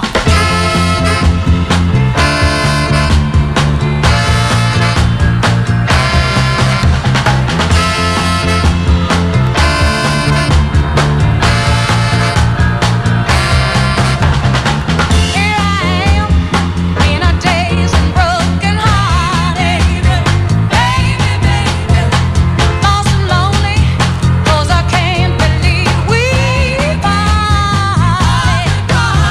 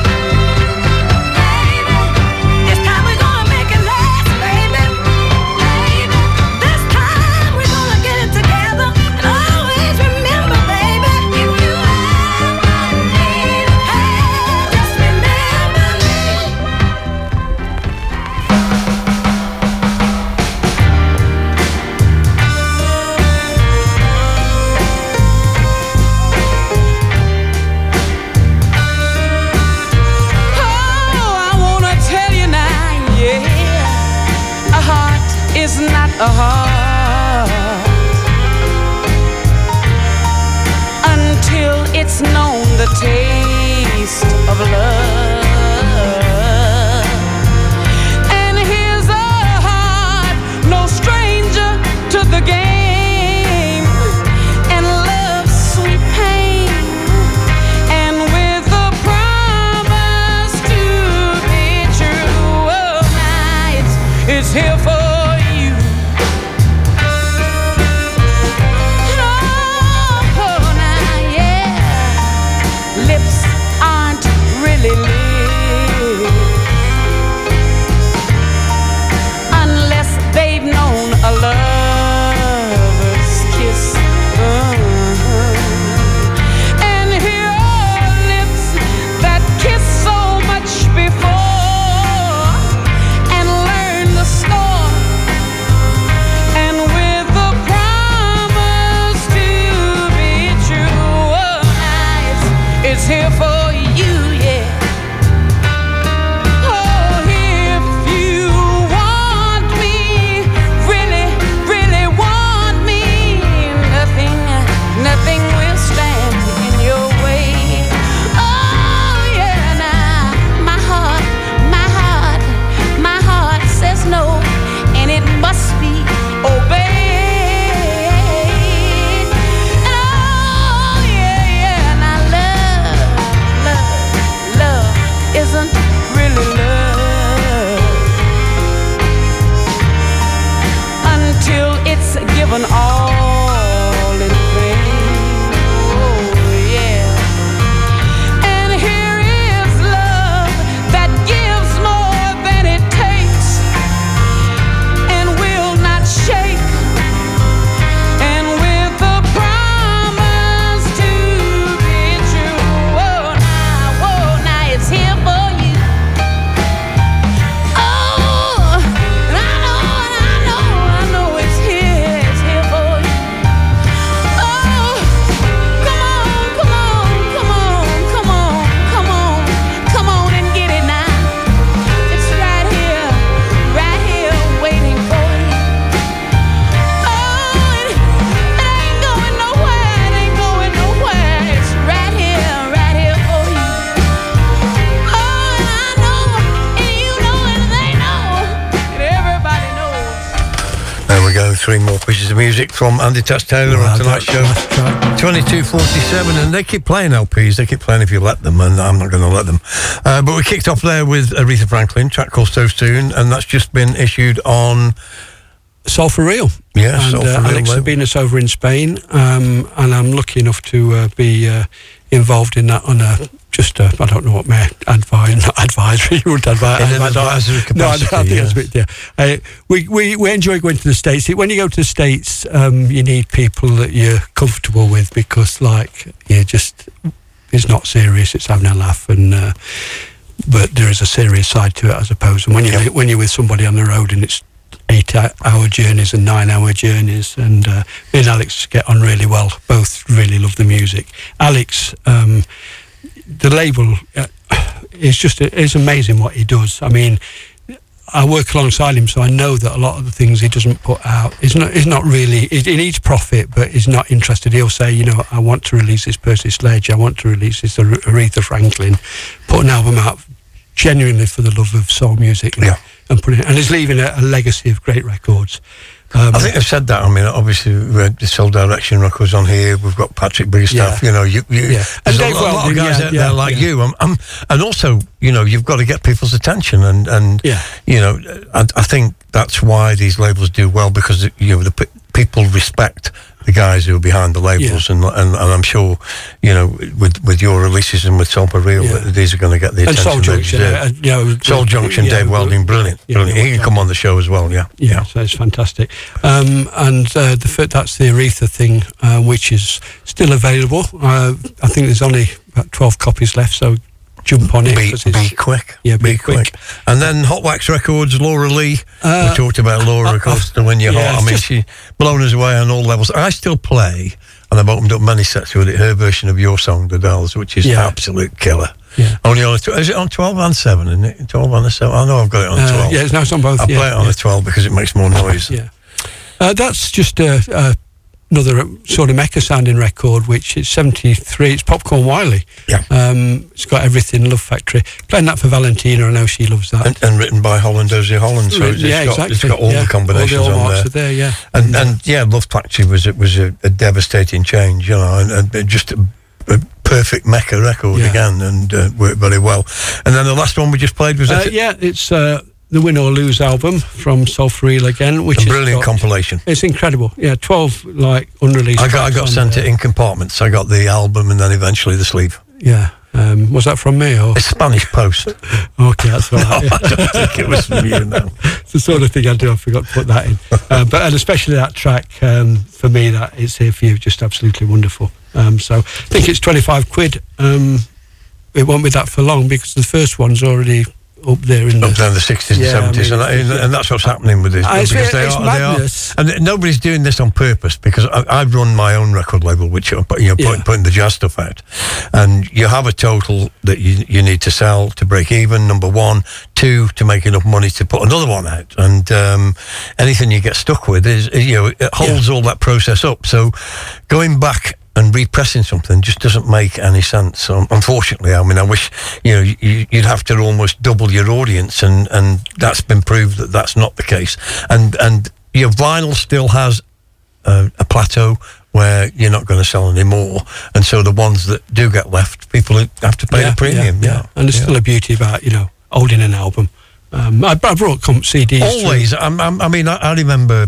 At the Mecca, for instance, I'd never had a record box for albums. I'd carry as many as 10 albums at that time, but I never had an actual box to put them in. I didn't really develop into a record box for albums until I went to Manchester and started Rafters. But that was actually another difference with the Mecca, where people weren't afraid to play off albums. No, so, no, absolutely not. Millie Jackson, House for Sale. Yeah, that's right. That was played directly and released eventually on UK7. Yeah.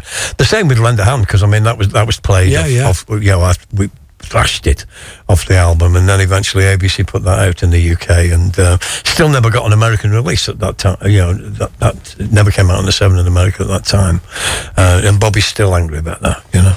Andy, did you know he was on the first Soul Train, Bobby Hutton? Yes. Well, if you didn't, then you're not on Facebook, because he's told everybody else. But I love Bobby to bits, and meeting him was fantastic as well, and meeting his sons as well. So that's been one of the highlights for me. Just I never thought that I'd get to meet. Firstly, through the acts that came over, that Richard's brought over, and Adie's brought to the Cleethorpes Weekenders, and then the acts I've met out in the States. It's and the thing I love is that once they find that you're into the music and genuine, they just open the doors for you. They can't believe the knowledge. We've touched on that earlier in the show. The fanatical knowledge of British record and soul fans. Blows them away, and I think they do get on board. I mean, like Richard, I've been bringing in independent soul artists as well. I mean, Carmichael, Music Lover, people like that. Just phenomenal talents, and once they get to talk to people over and realise how passionate they are about the music, I think it all drives it forward. We'll keep on driving this forward, and we'll move into deep soul territory. It is. And talking about this as an act that along Gilly, Little Ann, I don't think Little Ann would have ever get to these shores without Gilly, especially his influence. However, we managed that trip because to travel with Gilly is... play the record and then we'll tell you about Gilly.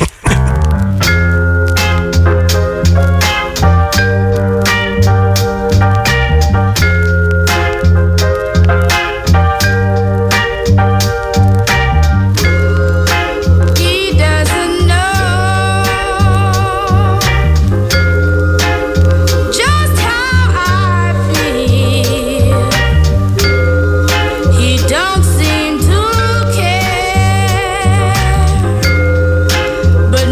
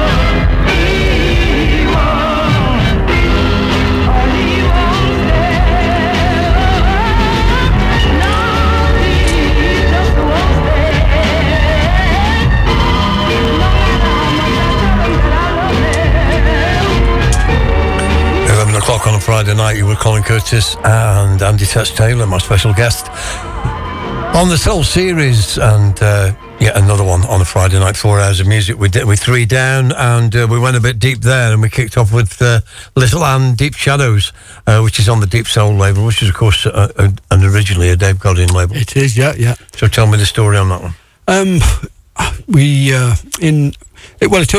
I went out to the States with Gilly. We'd been going to the 100 Club. I'd met Gilly. I'd met him before that, but we started to go to the 100 Club together. And I'd been to the States quite a few times by then, and Detroit. And Gilly had been a few times. He'd had a really good trip with Guy and everybody. He met George Clinton, along with Chris King, and people like that. And we just said, he said, let's go together and do one. So pool our resources. Gilly had put most of the groundwork in, to be fair, and I think the first trip we met Melvin Davis for the first time anybody had met him when we got out there. But at the back of his mind was always this Little Ann track that had been massive for Richard, when he's not around.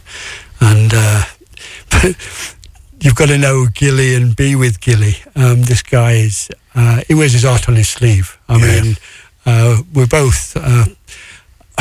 I'm successful despite myself. Gilly is just happy-go-lucky. I just remember crazy things. We booked in. We're in this motel, which was like one of the old style, like when you see these 70s gangster films. It's like something out of Pulp Fiction with where it's got the verandas on the inside. Veranda, yeah. And, the Martin Luther King style motel. Yeah, exactly. And we checked into this thing, and I got the bill for 10 days, and it was like $17 a night or something stupid. I've still got it. I mean, it was rooms by the hour. It was a knocking shop. And I also remember Gilly just walking out. We put his cases in the room, and I'm looking around, and I'm thinking, what are we doing here? And he walked out onto the balcony, looked down, and his car's coming out, and he went, it's popular, isn't it? But and it's just things. We had such a crazy time that and it was just about being in America, because you didn't even have 24-hour supermarkets back here then, and we did mad things like, we decided to go and get watermelons at 2:00 in the morning, and it's just this bizarre thing. Sounds like a Quentin Tarantino movie. Yeah, it was, and that's we've become really, really close friends since those trips as well. So the first track there was Deep Shadow. Yeah, we end up in Dave. We met Popcorn and Betty Levette again, and just all these great people. Steve Mancher, we end up in Dave Hamilton's basement listening to tapes with Melvin Davis, and it's been. Gillis wrote his book about it. It's been told many times, but it's just one of those surreal moments that I'm so proud to be involved in. That Dave went to answer the phone. Actually, they was playing these master tapes, and we were so lax about these things because we'd got no material. We weren't thinking any material wealth or any money. We just wanted the music and to hear the music. Listen to music. Yeah. When I think we left, we actually told Adi Ken Tace about the tape, so he did a fantastic job and ended up bringing Little Ann over. But when the sound, when he's not around, came through those speakers, we both looked at each other and we were in tears. It was like finding that's the second track we played. That was off the acetate. Yeah. And that was covered up at one stage. It was covered up as Rose Valentine, yeah. And then the Deep Shadows track. Unfortunately, Little Ann died in 2005, I think, was it? No, earlier than that. Just a bit early, and the Deep Shadows track, which was also on the master tapes, was picked up by Nike as their advert in the States. In the States, yeah. So there must have been hundreds of thousands in whatever payment for that royalties, which she never saw or never saw the success. But Adi did bring her over for the Cleethorpes concert, and she got to see 2,000-3,000 people adoring the music. What's the status with the second track we played then? What's the status? Is that just acetate only still? Which one? The second one. No, it's been released. It's been released now. It's been released on Kent. On Kent, and I think it's been on subleased on other labels as well. And then we played another one, Simon Hunt. That's He Won't Stay. I sold that record. I found that record in Popcorn's basement. Gilly had been there many times, and he was really friendly with Popcorn, so he just sort of let you go down and go through the things. And I found this acetate and played it. I think it sounds very much like Dee Dee Warwick to me. It's just fantastic. But I sold it. Simon Hunt sounds like D.D. Warwick. No, I'm in the right room. am I wondering? Yeah. Okay. So. You mean the song, the arrangements? Yeah. Okay. Simon Hunt. Okay. I sold the record to him for some unknown, bizarre reason. I don't know why, and I'd love to buy it back, but he wants about 10,000 now for it. So. Wow. and what was the year you were in the basement? That was 92. 92. Yeah. And now you're writing the original's worth that kind of money. Yeah. Well, it's probably not worth it, but that's what you only got. You only got 9,000 for it. Yeah. In your dreams. I wish I had. Yeah.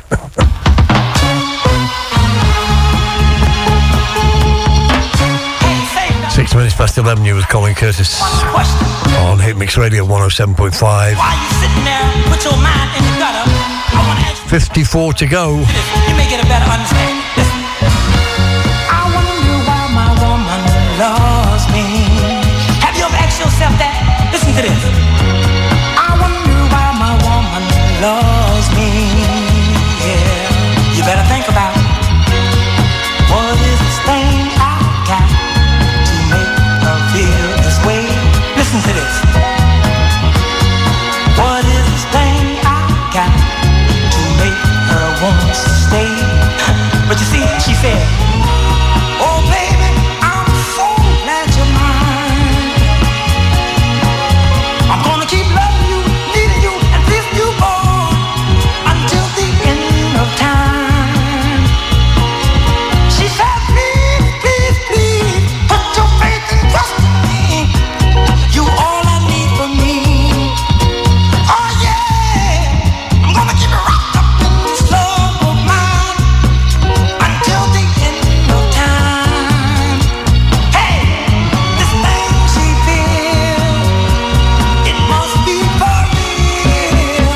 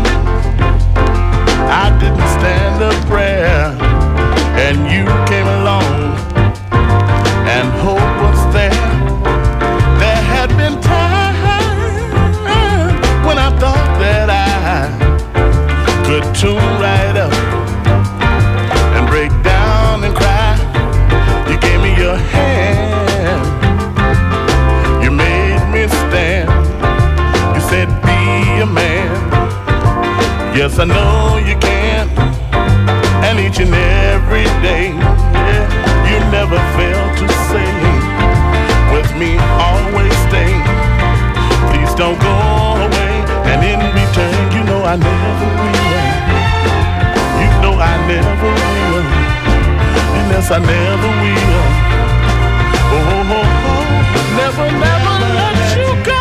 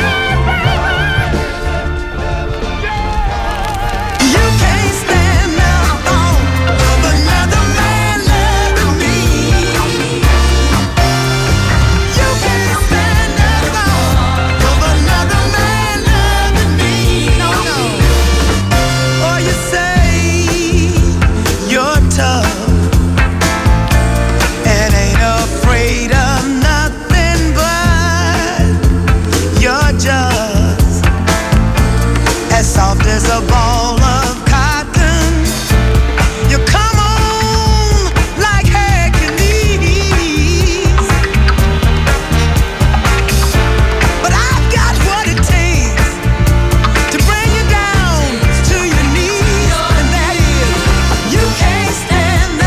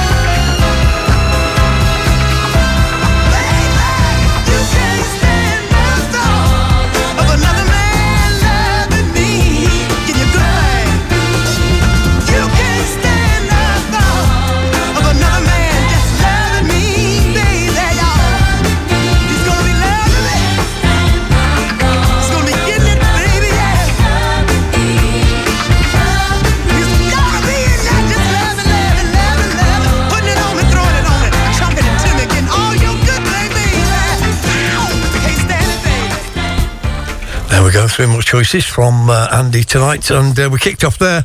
And I know Steve Plum's fawning all over this one on Haley Records, and that label's owned by Rob Moss. Yeah. There you go. And that was the track called "I Wonder Why." Tell me a little bit about that, because yeah, it's just a period now. This is a period of when the crossover, Rod Dearlove at Thorn and Tim Brown, and it was a new era for me. I'd sort of lost a bit of direction with everything. I'd been to Stafford, and I enjoyed bits of it, but I was really in. Crossover for me was started the last hour of the Mecca. That's where I got to love crossover. As it wasn't called that. Wasn't called that then. But yes, that was. Yeah. So. I think the Mecca was part of the development of what people call modern soul. Whether you look at that as 70s or whether you look at that as new releases, we were playing new releases alongside this kind of record, and finding records that fitted into that category. I can't even think of it. Would it be about 93, 94? Would it? Yeah. And, I remember Rod Dearlove sending me this tape, and it was incredible. That Sci Hightower was on it, John Edwards were on it. There was the whole tape. I loved every track. Charisma, just so many great records. The Sci Hightower was on acetate. It got, I think he eventually sold it. I don't know how much for, but even going back then, somebody told me he could have brought a brand new car with it. Butch has since got one, so it should be played. But, that record's been out on Ailey for a good 15 years. I've never heard it out. No. Which is, I'm a collector. I love originals. But, please, let's have some common sense about this, and let's get these great records out to this new crowd. Because what we're going to do, just sit on it. It's incredible record. And then we moved to Ron Henderson, and a connection, of course, with John Anderson. And John, I will throw this in because it made me smile at the time. John Anderson said that the Rod Dearlove he wouldn't spend more than 50p on any record. so to be able to put tapes together of that quality from buying records at them kind of prices is brilliant. But I think if you go back to what we talked about tonight, if you go right back to the start, the development and influences. So, for myself and Twisted Wheel, and you'd be 70s, so kind of Torch era, and then we went on to Blackpool, and there's always been clubs to kind of guide the way. And then all of a sudden there wasn't, and everybody is kind of creating their own thing, and that's what you guys did. You and Bully, and you kind of created your own scene, if you will, by playing great soul records. Yeah, when Thorn kicked off, and Terry Jones had been doing it down in Norfolk Village as well alongside it. Yep. But Thorn was like a meeting of people that were into deep soul, mid-tempo soul, and the voices. People like Dave Weldon and Brian Goucher and Alan Darker. Yep. It just all appeared one night. And it was a coming together, and that followed through to the Weekenders and everything else. I'm just touching on John Anderson because the guy. One of my big regrets in life is I never went to Soul Bowl, and I've always sort of stood back and not pushed myself forward, thinking that you have not got the knowledge to talk to these people and whatever. I did eventually get to know John later, but I'd been going to the States, and wherever I've been in the States, and I've been all over, it's just amazing. He's been everybody knows him.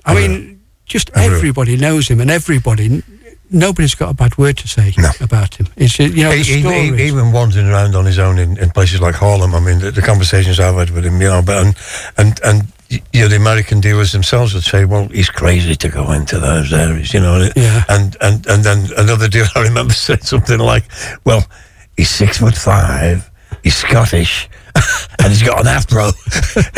ain't no black guy's gonna go near him. Yeah, but the quantities he was buying as well were just like, I spoke to people where he was having, just buying 50,000 at a time. Well, that was two quotes, wasn't it? The first quote being that this guy shipped back 1 million records to the UK, and then another one says, "Don't ask me, ask this Scottish guy. He's got all of the American records that I used to own." Yeah, and he did. I think he quickly worked out, because I know John, right from the start. John used to call me from a payphone with a discotron, playing the records over the phone. Sometimes it would be raining. Sometimes the phone would go in there, press button A, and trying to get something else in.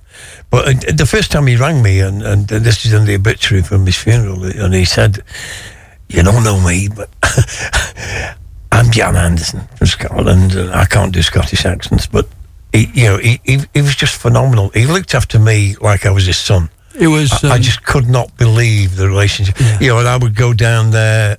That horrendous trip to Kings Lynn. It was a real horrible, because he rang me one day and said, "Colin, good news," he says, "I'm coming down to England." I said, "Fantastic, we don't have to do all the posting and the phone calls."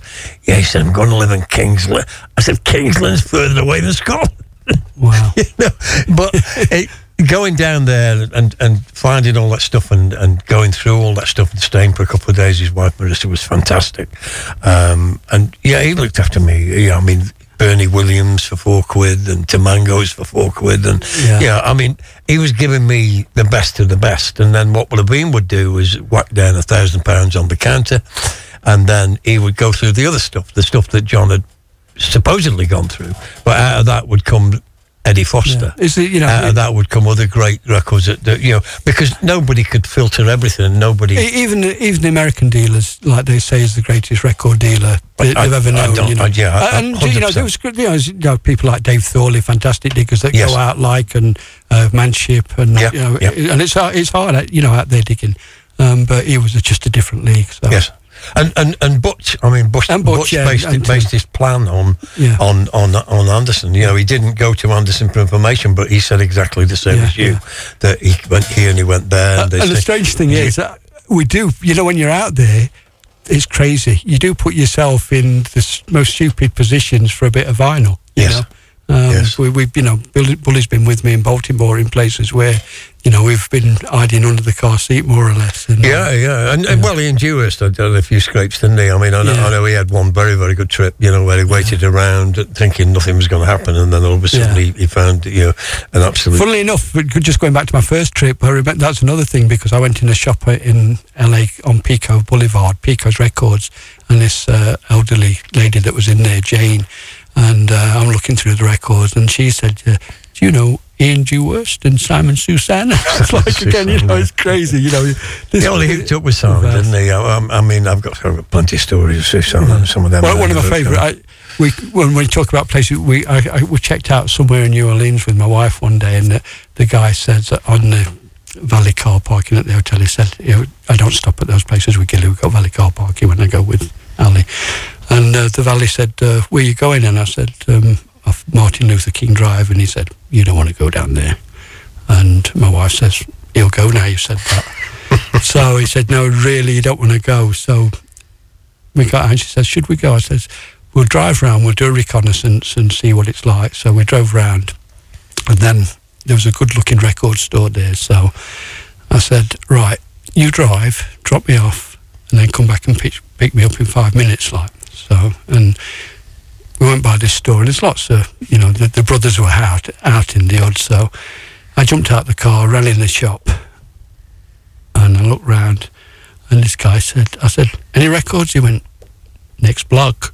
I got the wrong shop, I was in an hairdresser's. So let's go back to the music. Let's go back to the Ron Henderson track, "Love Is Gone." Yeah, tell us about that. It was an album-only track. I don't know if was Dave involved with John when that came out. Dave Welding. I'm not sure, but I know that John put it out. On Grapevine, and Bully was saying it might have come out on another label as well later. He says it came out on Kent, but it was just an album only. I think it's on Chelsea, but it's just one of those. I think it was on Chelsea. Which, needs to be heard. And John loved the album. He wanted to get behind it. And I'm guilty. If I'm out, I don't tend to play that record because I've not got the original album. But how stupid is it? It's such a fantastic record. Doesn't matter.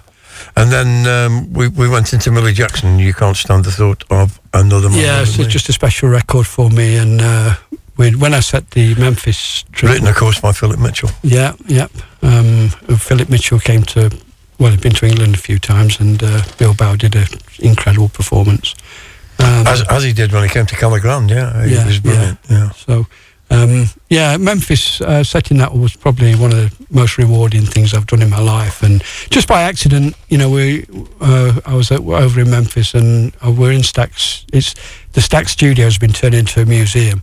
Fantastic city. I mean, if you ever get a chance, if you've not been Memphis, go visit, because it's got soul running through every like.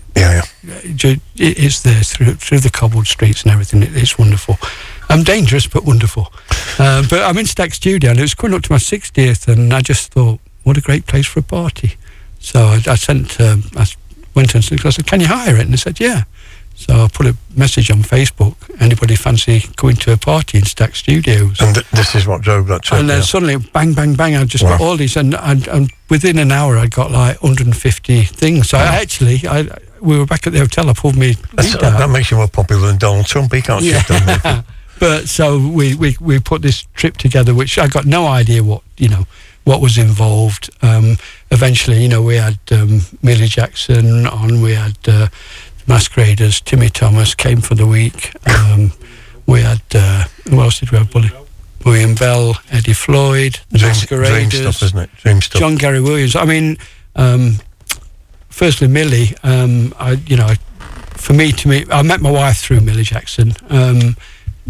She came up to me one night and said, a record called Loving Arms, and I think she just wanted to get to know me, but I said, yeah, Millie Jackson. Can't imagine why. Yeah, exactly. No, but from that, dark. Yeah. So we were in Muscle Shoals, and somebody gave me Millie Jackson's number, and I rang her, and this voice said, we were both nervous, sat on the edge of the bed on a Sunday morning. I rang this number, and this voice went, hello, and I said, is that Millie Jackson? She goes, yeah. I said, you don't know me? I said, my name's Andy Taylor, I'm from England. I'm thinking of setting a trip up to Memphis, and I'd like to be involved. And she went, get to the point, Andy. She doesn't. She doesn't do messing about. There's no. Yeah, I said I need 10 minutes with you just to. And she says, where are you? I said, I'm in Muscle Shoals. She goes, I'm in Atlanta. I'm 6 hours away. I said, I'll be there. And I went over there, and I rung her the next day, and I said, I'm in Atlanta. And she says, did I say today? And I said, yeah. And she says, oh, I'm busy. I said, Millie, I'll wait 2 weeks, Yeah. And she says, come round at 12. And she gave me her address, and I said, is that your office? She goes, no, that's my home. And we went round and spent the afternoon with Millie Jackson in her house. It was incredible. That does not get any better than No, that. it doesn't. No, it's so fortunate. We continue.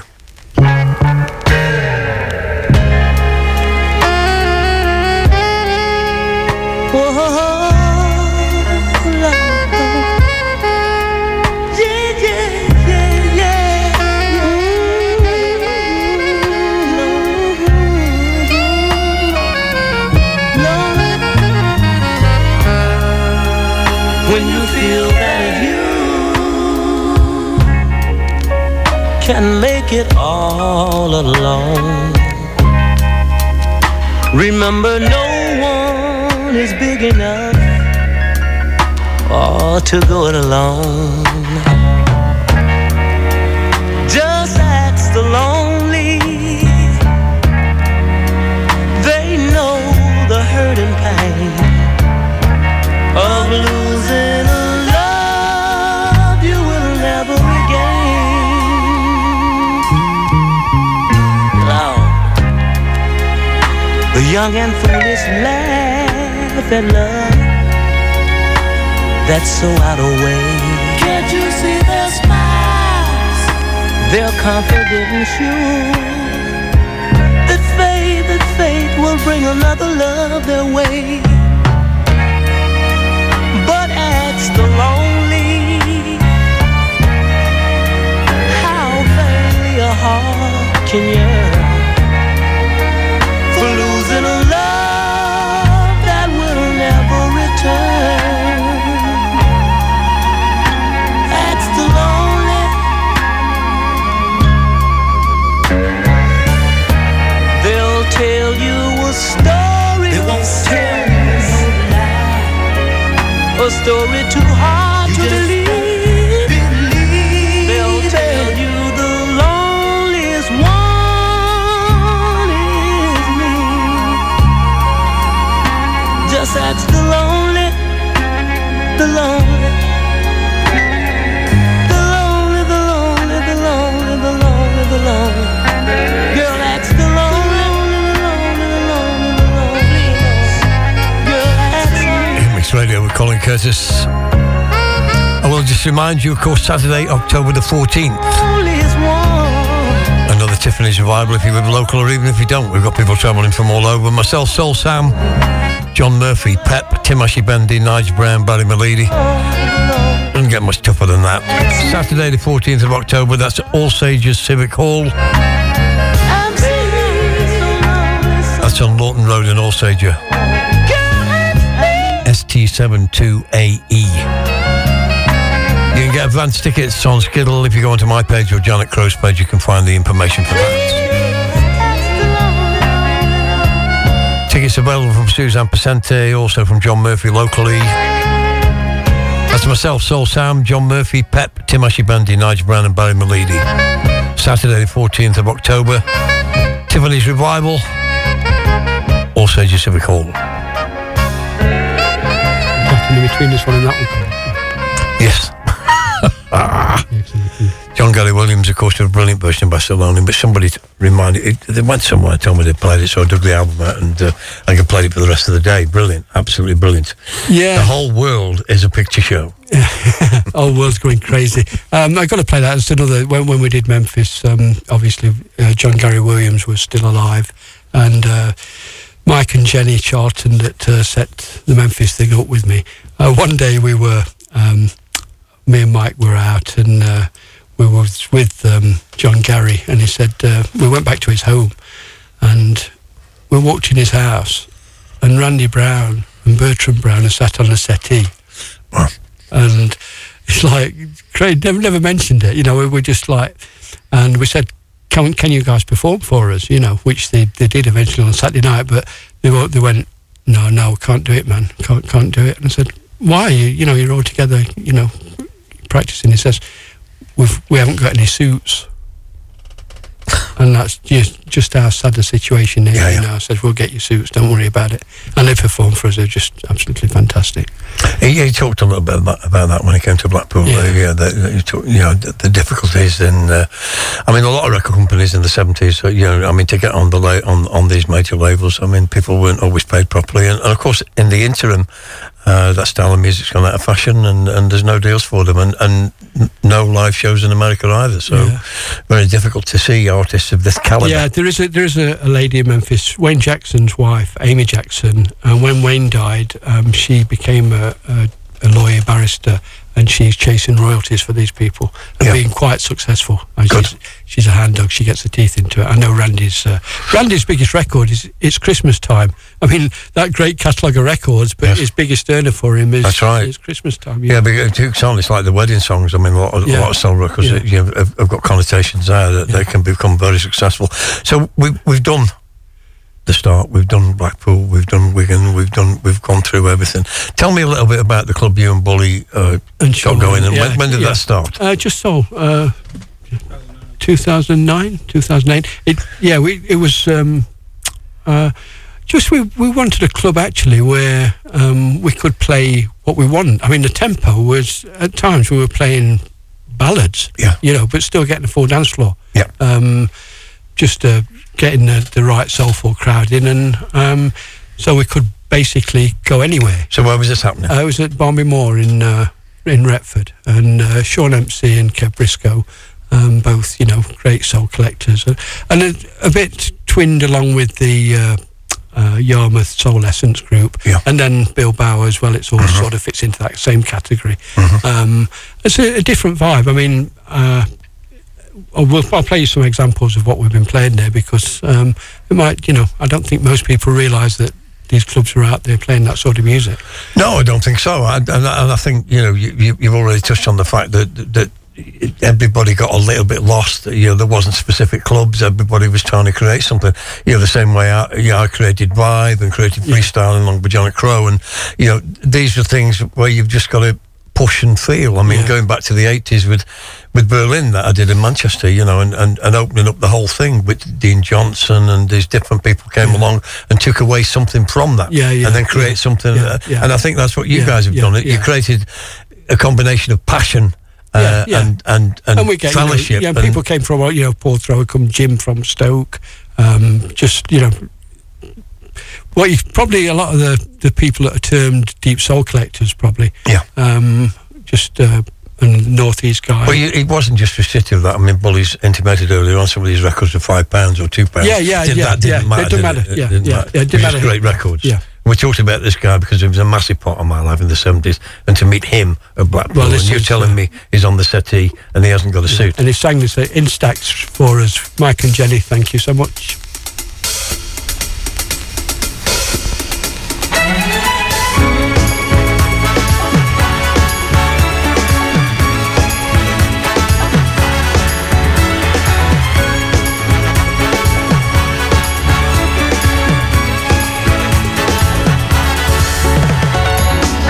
Every morning that I wait, even doing coffee break, the only thing on my mind is loving you, girl, all the time. Can't get enough of the sexy things you do. That's why when it comes to making love to you,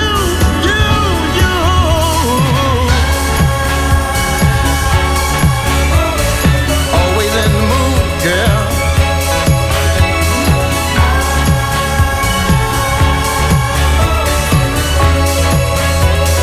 Do anything that you wanna do. You are, without a doubt, a part of me I can't do without. Hey lady, just call my name. Now come like showering rain. Can't get enough of the sexy things you do. That's why when it comes to making love to you,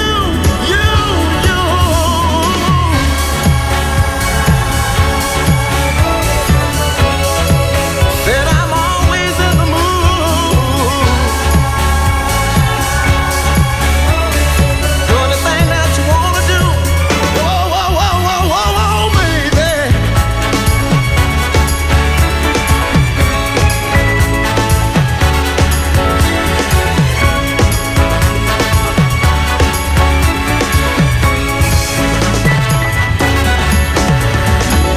Can't get enough of the sexy things you do. That's why when it comes to making love to you,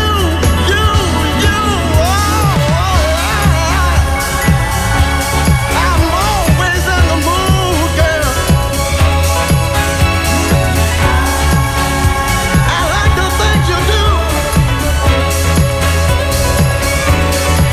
Well, don't keep me satisfied. You're always on my mind, girl.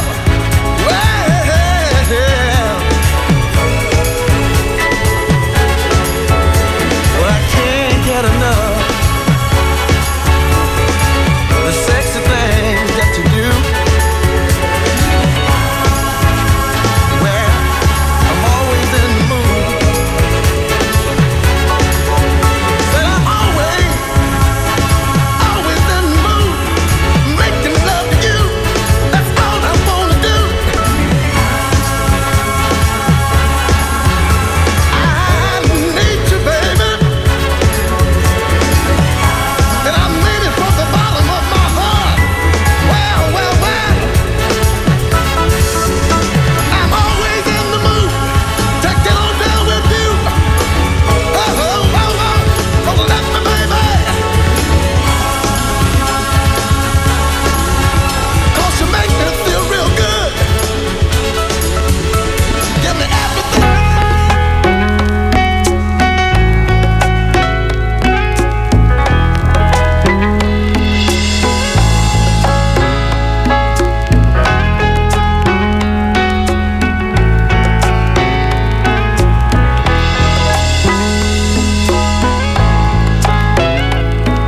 Somebody told me to deliver this message.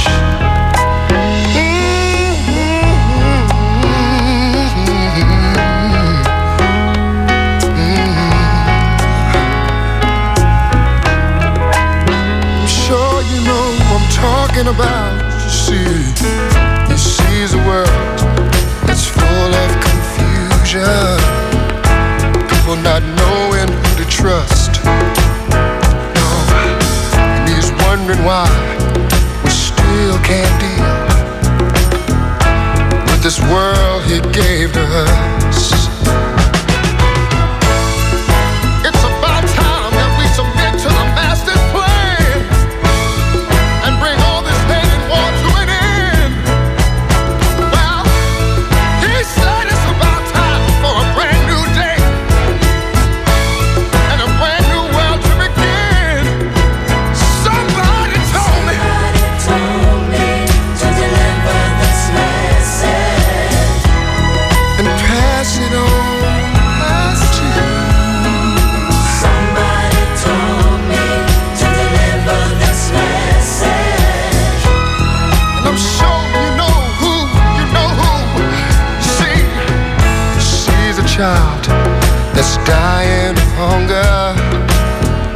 another man that's eating good.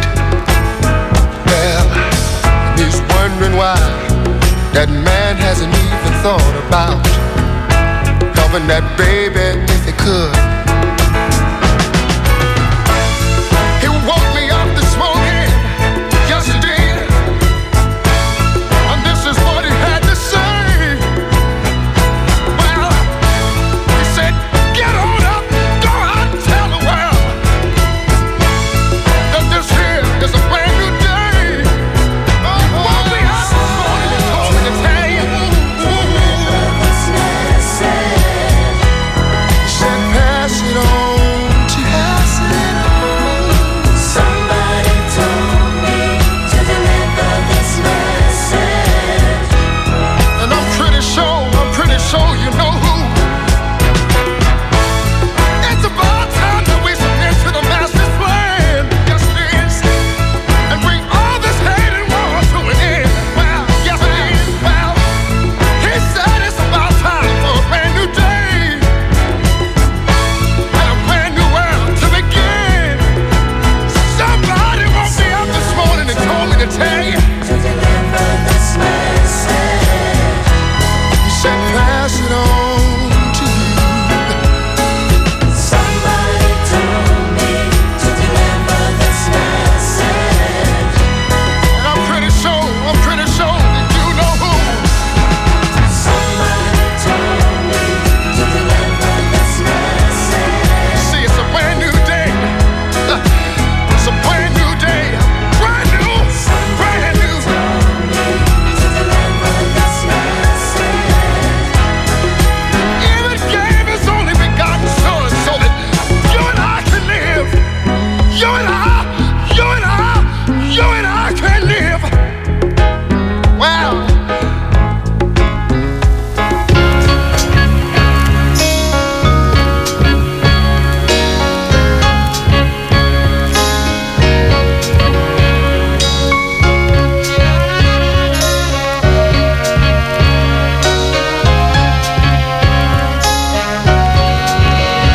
Today I started loving you again.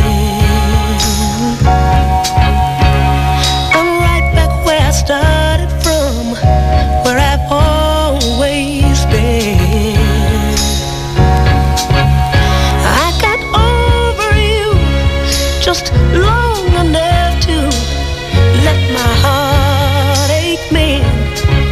And then today I started loving you all over again.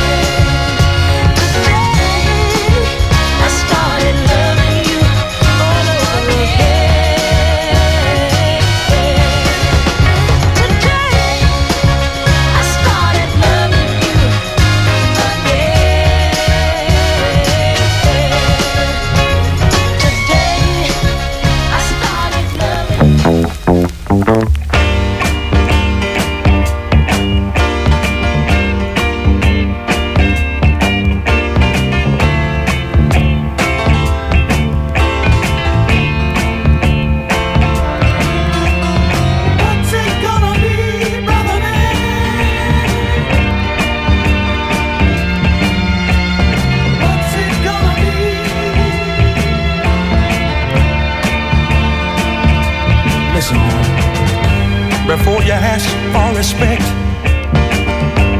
Check and see if you've given yourself what you're trying to get.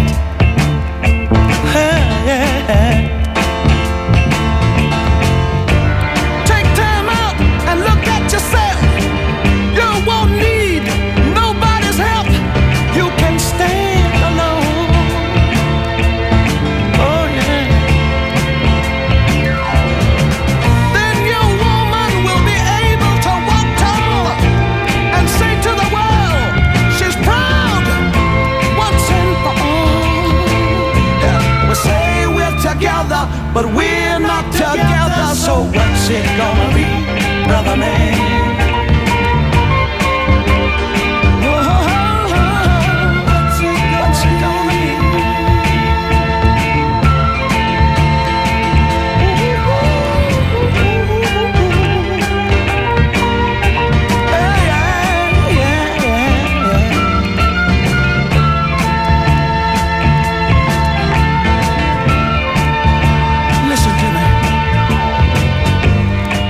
Say you got a raw deal since you've been here. Hey, and I know it's true. Yes, I did. Yeah. But you're the only one who can fix it by loving your fellow man and caring. Oh, caring some too.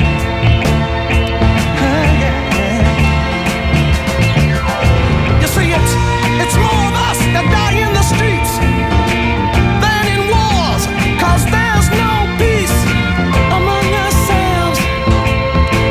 Hey, let's come together and love one another. What's it gonna be, brother man?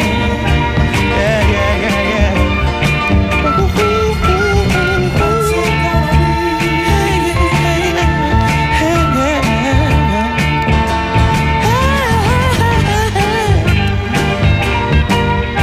Somebody tell me. 23:52. Just under 8 minutes to go. I mean, if you like soul music, then there's going to be something that's been in tonight's show that's going to have touched you the same way it's touched us, the same way it's touched all three of us. Over the years, how to change working class English people into soul fans. So you need to take time out. The incredible Sam Dees, The Show Must Go On, of course, the album. That reality. So many classics on there, Child of the Streets, Worn Out Broken Hearts. It's more of us that die in the streets than in wars, 'cause there's no peace among ourselves. Delivers it with such passion and writes most of his music as well. Sam Dees and not Worn Out Broken Heart, that was What's It Gonna Be. And Andy, we're at 23:53. We just played Teddy Pendergrass. He played a part in Blackpool Mecca, obviously on the dance tracks, but then the laid back stuff as well. Yeah, that's sort of when we set Just Soul up, we played tracks like that, and it was hit and miss whether you knew it was going to work or not. But that particular track, people obviously grew up with the album and loved it, and the floor just filled. I mean, Close the Door to fall into that category. Yeah. Kind of fills the floor without being a dancer. The Betty Swan, I sometimes play that at Blackpool. So big shout out to Plummy, Flanny, Baz Malidi, and Jed as well. And my mate Jim O'Hara up in Scotland's listening in, I think. So. Jed's that much of a soul fan, that Jed Lunter's that much of a soul fan. He's had to build another building in his garden to put the records in. I'm that much of a soul fan that I've missed Forest tonight. Beating Sheffield United to come here to be with that is heavy. My hero from but they've won without your support. Yeah. And then we went on to Betty Swan. Oh, Betty Swan. And the voice is just one of the greatest voices for me of soul music. Right, and when she appeared at Cleethorpes, when AD, that was the Beast of the Resistance. And just absolutely everything to see that girl on stage. Put some miles in that man, hasn't he, AD? Yeah. It's fantastic. And brought so much music to everyone's attention as well as live acts. And there's the sleep. Yeah, like you were just saying, we're just so fortunate to have had this music and shared it all together. It's been a fantastic time. So you did Just Soul, and that ran from what? Do you say 2009? I think it ran for 5 years, did it? Yeah, about 5 years, and then. So what are you doing now? Not a lot, to be honest. Going to the States, looking for records with, and looking for master tapes, and enjoying my life. And Do you think there's another night? Do you think there's something else there? Possibly, yeah. I'd like to do it. I like the a small intimate venue where you can. I think with the age everybody's getting to, and particularly that follow this, I think that's the way. I'm thinking more downsizing to get the quality back in, and to get the right people in the venue, because that's what's crucial on all the venues, even the bigger, more successful one. Crucial to get the right people at the right time. So quickly tell us about this last record. Well, it's so special to me. It's another story, I'm afraid. I was with Mike and Jenny in Memphis, and I'm not name dropping, but Friendly Womack rang us, and he went, I've been talking to Roscoe Robinson, which Friendly Womack talks to him on a daily basis, apparently. And that's enough. Yeah, it is, yeah. And he says, I've got Roscoe's number, can you ring him? So I said, yeah, you will do. So we rang, and Jenny and Mike were leaving in the morning, and I rang him, and so this voice goes, hey, Roscoe. I says, hey, Roscoe, we loved your music, loved That's Enough, and your Fame sides and everything. And Grace goes, where are you, man? Where are you? I says, we're in Memphis. He said, oh, I'll come meet you. I says, where are you? He says, I'm in Birmingham, Alabama. I said, that's 6-hour drive. He said, that's okay, man, I'll come. I said, well, are you going to drive yourself? He says, yeah. I said, no, you can't do that. I said, Mike and Jenny's leaving in the morning, they're leaving, and then I'm leaving Saturday morning from Nashville. It was Thursday. So I said, I'll catch you. Next time we come, we'll go and see you. So I went back to the hotel, 2:30. I wake up in the middle of the night. Well, I didn't get sleep, actually. I'm thinking about him, this guy, 90 years old, who prepared to drive up to meet us. So I checked out the hotel, drove through the night to Birmingham, Alabama. It's like Roy Orbison, isn't it? Yeah, crazy. It was, and the sun it was like really romantic. The sun coming up. I drove all night. Yeah, it was. And when I get there, Roscoe is sat on his front porch. He's got an oxygen mask going through to the kitchen, and you're not going to hear on the record if you're not. Okay, quickly. So he invites me into the house. Dave Thorley's been before. I know this, and there's a revolver on the kitchen table. And I'm not, I'm like a real big gunslinging thing, but he plays me this track, and I licensed this track off him. I just fell in love with it. I said to him, I'll give you $1,000 for it. Basically, he said, I want $1,200. So I'm thinking, I've not even released it. Yeah, we've not released it. But as I'm leaving, he said, he just put his arm around me and he goes, Andy, I really like you. He said, I didn't really want $1,200. He says, I only asked you for $1,200 because you never asked Roscoe what he wanted. Yeah. There's a story for life there. I'll never forget it. So hopefully one day it'll see the light. I hope somebody else loves it out there, because I adore it. Andy Taylor, it's been absolutely fantastic. I'm going to bring you back next year. I'm also going to bring back your pilot here, who's now got to pilot you back to. It's been a really real pleasure. Real fantastic, honor to be fantastic music, fantastic stories. Big shout to you, big shout to Bully as well, and we'll see you soon. Okay, it's been Colin Curtis on another Soul Series special, a very special Soul Series special.